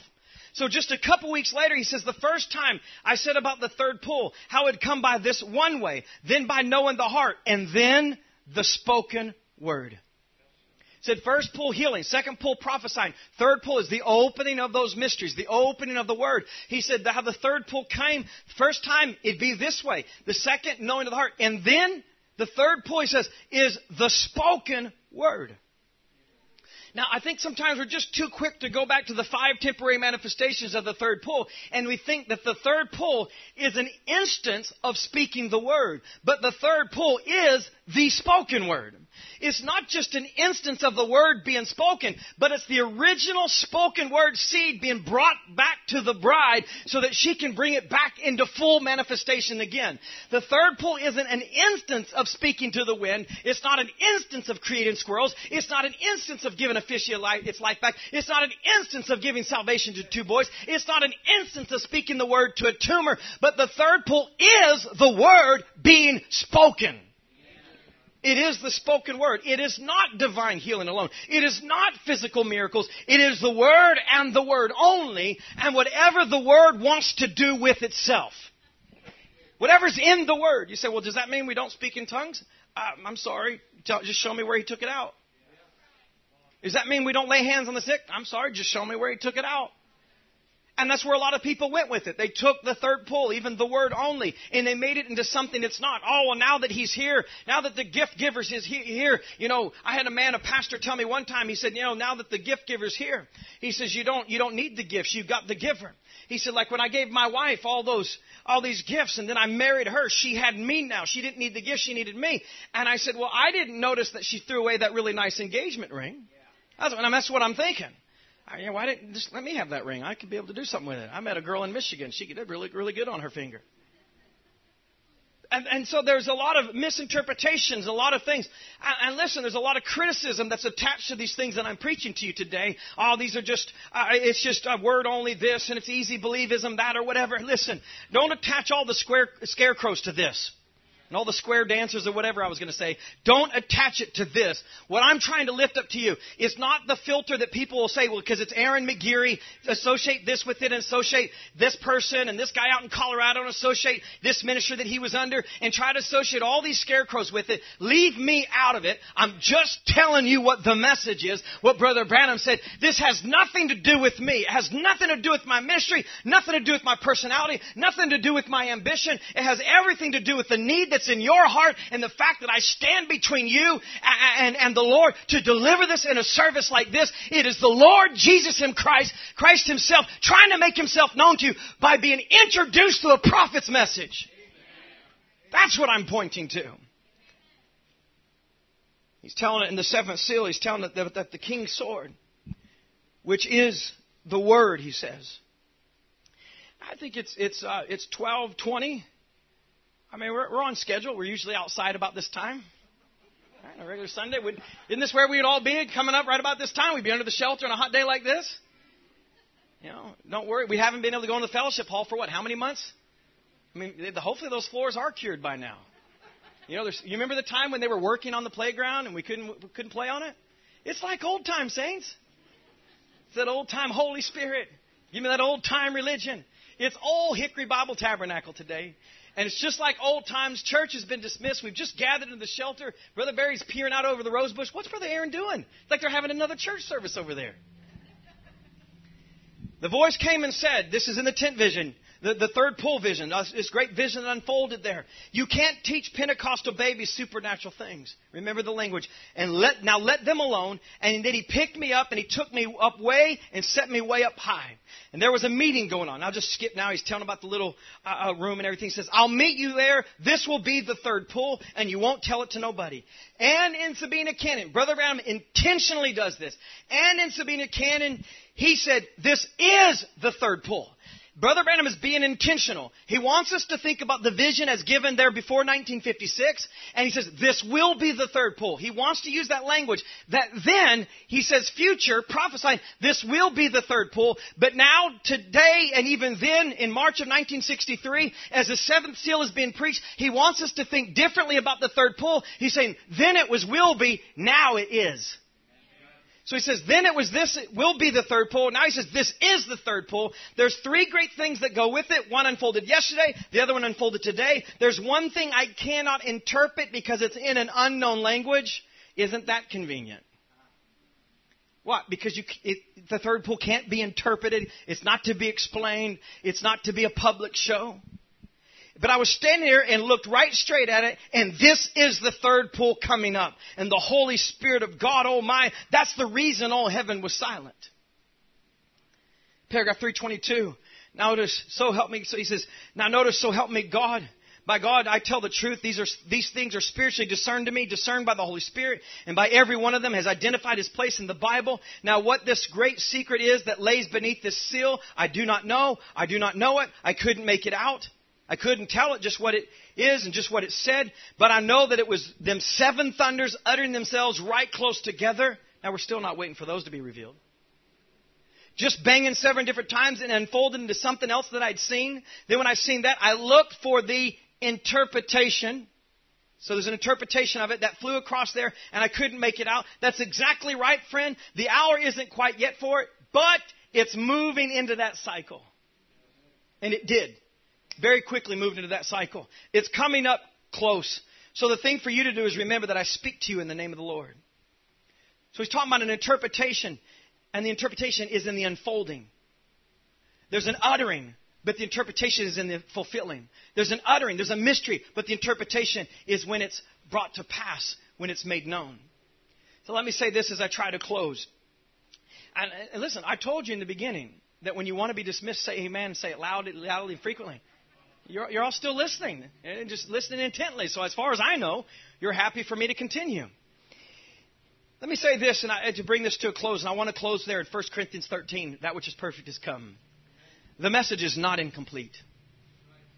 We haven't been left with an incomplete pull. We haven't been left with 6 seals. We haven't been left with an incomplete revelation. We haven't been left with this great dynamic ministry that came and left the earth in an untimely fashion. And now we're all just kind of working with something that's incomplete, waiting for something to be added to it. The message is complete. There's a lot of ministries and men and people, families of churches that stay in this, and they even get into these very things, and they don't have the discipline and the stamina and the courage to stay with it. And they get discouraged, like, well, maybe we should go back to try this. Maybe we should go back to trying that. Maybe we should try to do this and try. And they go back to things in the past that they had been brought out of, and they're not staying in the cycle of the unfolding. Stick with it. Stay steady. It might not seem like much, but stay with the Word. It is perfect and it is complete. For all 7 seals are open. The full Word's been born into manifestation. Just look up in the Message Hub mobile. Look up in that now. Fullness, and just read all the places about fullness, fullness, fullness, fullness. That's what this message is. It is the fullness. We're actually not waiting on something to happen out there. What's transpiring is happening in here. And your little room, in your secret place, a new body is going to be formed around that third pull word, which is in the heart of the bride.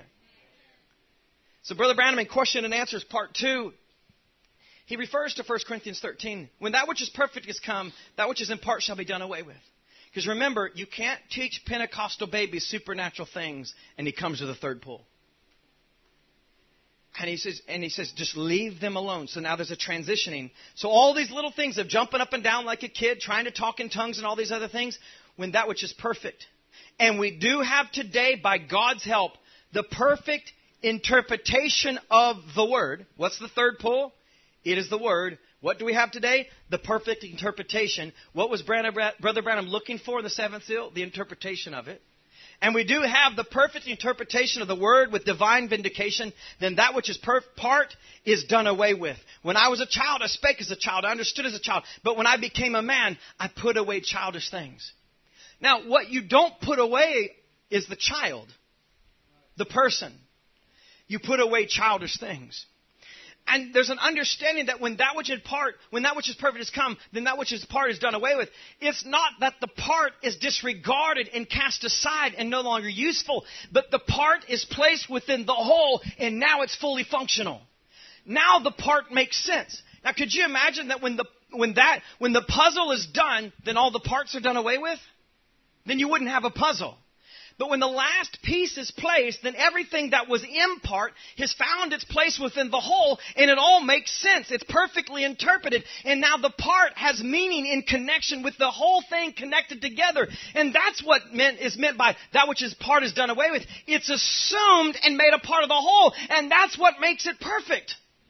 That's when that which is perfect has come. It needed the parts to be perfect. And so now, listen, we're not even just worshiping in a capstone. If the capstone haven't been united with the body, that's what makes it perfect. Even though that capstone in itself would be a perfect triangle, it only makes sense in the whole connected to the whole. So he says, Paul said, though I speak with tongues of men and angels, though I give my body to be burned as a sacrifice, though I understand all the mysteries of the word, though I give all the goods to the poor, though all these things and have not charity, I'm still nothing. I can have faith to move a mountain and so forth. I'm still nothing. Now, these are rhetorical things. It's not necessarily, maybe not even rhetorical. He's just using it to make a point. Not saying you can understand all the mysteries and have not charity. He's just saying it's not in just quote unquote understanding all the mysteries. There's a person. There's something else related to it. He says, then he said, that which is in part will be done away with when that which is perfect has come, or when that which is perfect is made known. Brother Branham's words. He says, we do have today the perfect interpretation of the word with divine vindication. That which is perfect has been made known. He says, now I've got a question on that I hope to get to tonight about what happened when the seals were opened. And I think that'll maybe get you right to you on this question, which was about speaking in tongues, I think. This is all in the same sermon, so now he's coming, or question and answers. Now he comes to the question. Please explain 1 Corinthians 13, 8 to 12. Now that the perfect word is restored to the church, are these verses fulfilled? He says, now I think I just went through that, didn't I? And I just read to you where he did. We do have today the perfect interpretation of the word with divine vindication. It's that which is perfect has been made known. He says, I just went through that, didn't I? And when that which is perfect has come, that which is in part shall be done away with. Though I speak with tongue of men and angels, and I do all these things here, but when that which is perfect has come. Now, is there anything perfect but God? No, sir. Is God the perfect? In the beginning was the Word. And the Word was with God, and the Word was God. The Word is still God. All right. When that which is perfect has come, then that which is in part is done away with. That's it. He's showing us the interpretation has come. Now, do we explain it? Do we interpret it? No, but it's here. The third pull is here. It is the spoken word. It had moved into that cycle to reveal whatever that unknown thing was and that unknown part was in that seventh seal. He's saying, we do have the perfect interpretation. We do have the third pull. Brother Matt, if you'd come.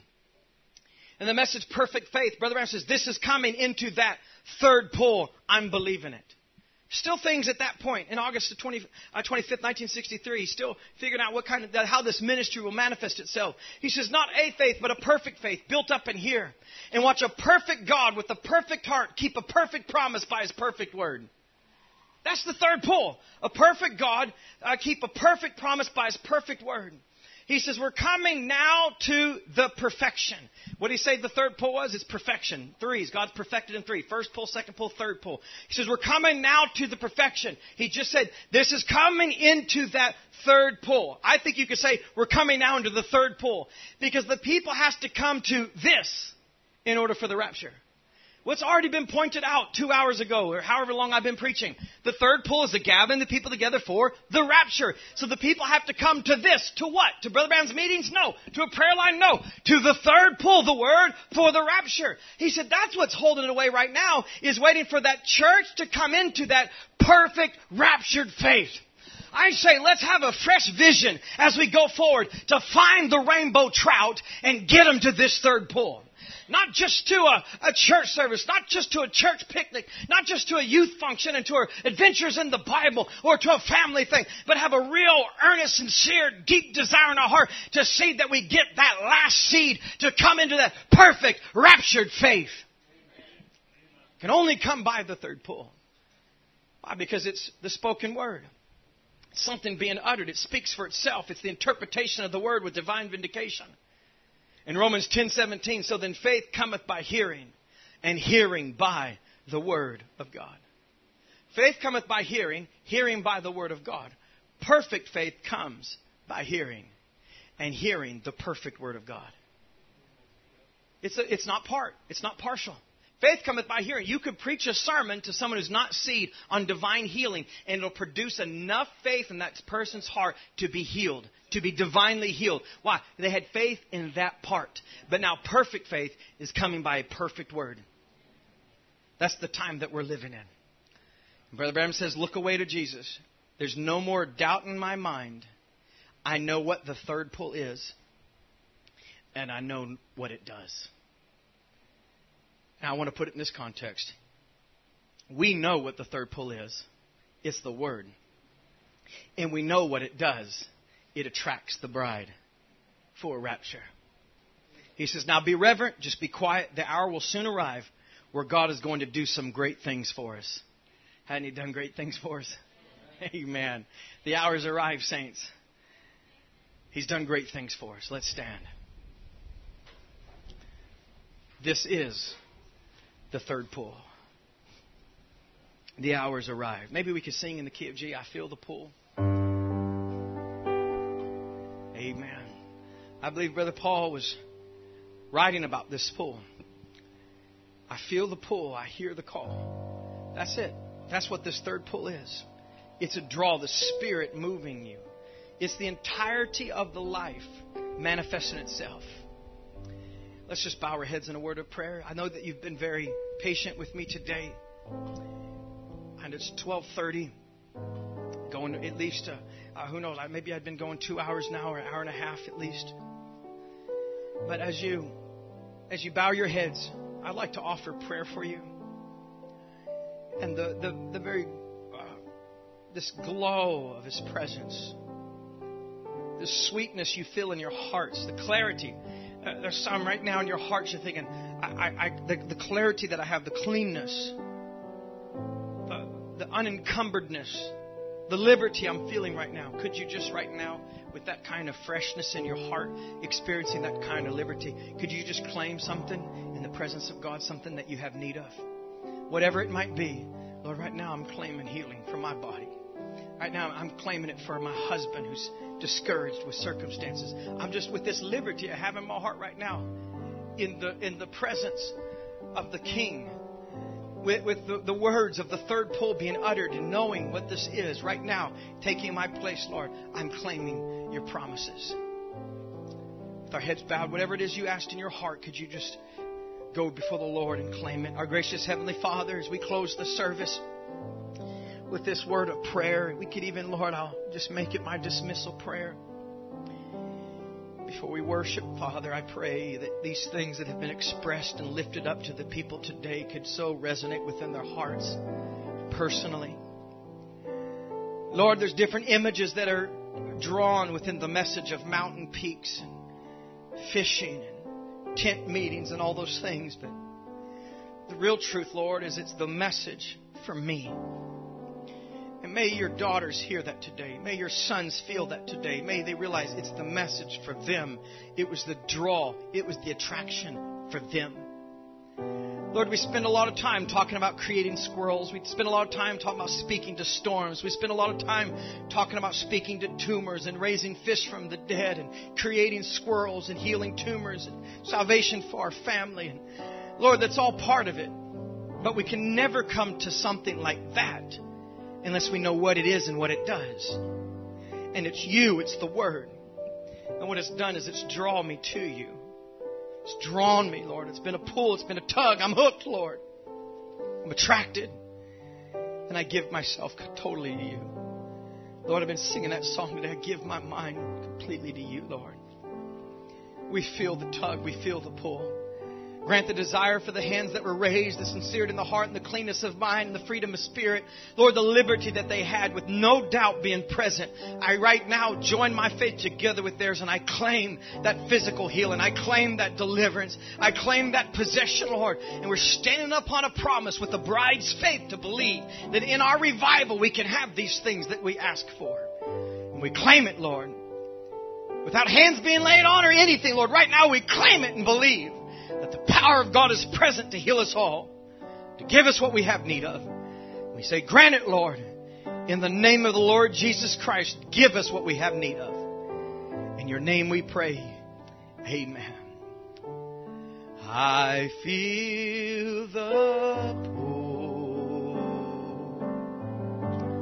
I hear the call. And I know His Spirit's moving me to give my all. He speaks to me. Oh, and I agree.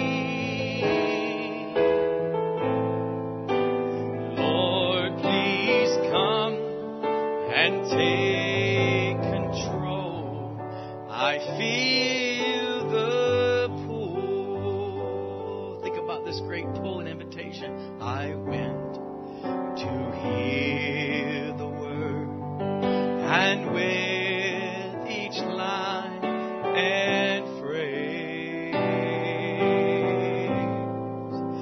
He was calling me to live. It's that draw.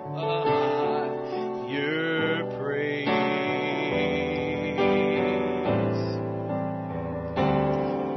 The deep call to the deep, like a great magnet pulling me. Oh, I know for sure I'll reach the goal, 'cause I feel the pull. It's that last great and final pull, saints. It won't fail. I feel the pull. Just think of how many decades you've sung this song. I hear the... Maybe it was this song that drew you to an altar at Louisiana Youth Camp. And I know His Spirit, and the pull is still there. What is it? It's this last great and final pull. Give my all. I'm giving myself away to you, Lord. Oh, He speaks to me. Oh, and I agree. Yes, Lord. We say amen to this pull. Lord, please come and take control. I feel the... This is the third pull. Sing that second verse again. Think of the dynamics of this message. I went to hear the word, and with each line and phrase, oh, it was a draw, was drawing me to live a higher praise. There was a strong force, a driving force. Oh, there was a deep call to the deep. Oh, like a great magnet still pulling me. Oh, I know for sure that I'll reach the goal, 'cause I feel the pull. Hallelujah. Oh, I feel the pull. Yes, Lord Jesus. I've heard the message. I can't explain it, but I've heard this call. And I know the Spirit's moving me to give my all. Keep on speaking in this third pull, Lord. You speak to me. I say that's nothing but the truth. When I agree, Lord, please come and take control. I feel the... Isn't that what He's drawing you to do? Lord, please come and take control. I feel the pull. I give myself away.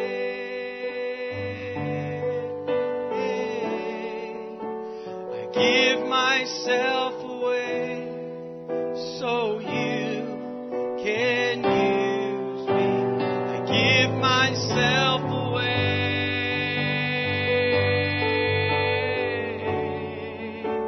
I give myself away so you can use me. And here I am. Here I stand. Lord, my life is in your hands. Lord, I'm longing to see your desires revealed in me. Oh, I give myself away. If you can, just lift your hands to Him in full surrender. Oh, I give myself away so you can use me. I give myself. Here I am, Lord, and all I am. Oh, I give myself away so you can use me. Take my heart.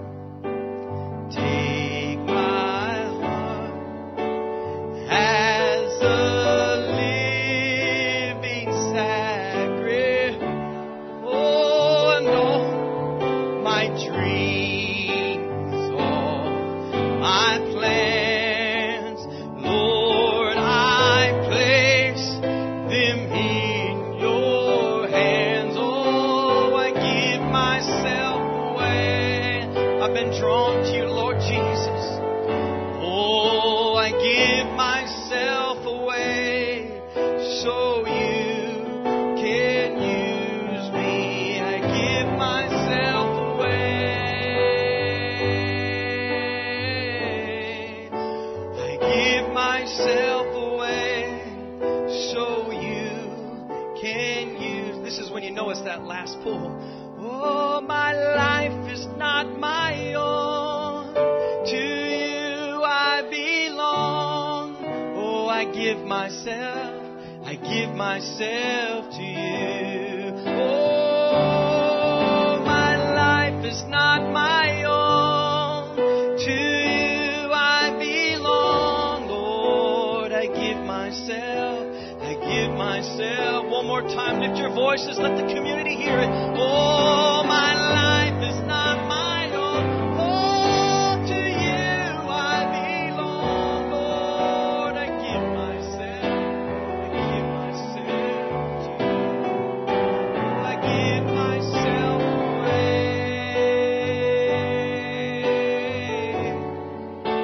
I give myself away so you can use me. I give myself, withholding nothing, Lord. Withholding nothing, Lord. I give myself away so you can use me. Hallelujah. Amen. God bless you. Let's sing I Have Been Blessed as our dismissal song. I could do it in the key of G, see if that works. Amen. God bless you. I don't know what the protocol is. Are we just nodding? We're leaving. Get in your cars as soon as you can. Auto start. Get the air conditioner going. Salute one another. Greet one another with a holy air kiss. It's the only time you can do that with a sister, I guess. But God bless you. I don't know what the protocol is. Remember, I'm just here visiting while the pastor's on vacation. Just like old times. God bless you. Let's sing that song, I Have Been Blessed. There's a few verses in it that really, really thrill me in light of what we've been preaching. When He walks among us and all that He does, all of His mercy and all of His love, if the pen of the writer could right every day. Even this world could never contain just how I have been blessed. Here's another verse. He sent His Son for us to die on the cross, bearing our sins and redeeming the lost. He sent back His Spirit to those who believe, a fountain of life for others to see. Oh, I have been blessed. Sing the chorus with me. Oh, and I have been blessed. God's so good to me. Precious are His thoughts of you and me. No way could I count them. There's not enough time. So I'll just thank Him for love divine, for love divine. Oh, God has been good. Oh, so good. I have been blessed. The word of the hour is my daily bread. Oh, the word of the hour is my daily bread. It's always unfolding. It's always unfolding. I'm continually fed. It's my light and salvation, my light and salvation. Whom shall I fear? The strength of my life when my enemies draw near. Oh, I have been blessed. I want to sing the fourth verse. He's the rock that I stand on. He's the rock that I stand on. In a troublesome day, in His presence He hides me. In His presence He hides me. He shows me His way. The Word in its fullness in you and me. He's not just a song, He's a reality. Oh, we have been blessed. God bless you as you go. We have been blessed. Oh, and we have been blessed. God's so good to me. Oh, precious are His thoughts of you and me. Oh, no way could I count them. There's not enough time. So I'll just thank Him for His word divine. Oh, God has been good. Oh, so good. I have been blessed. Sing it again. I have been blessed. Oh,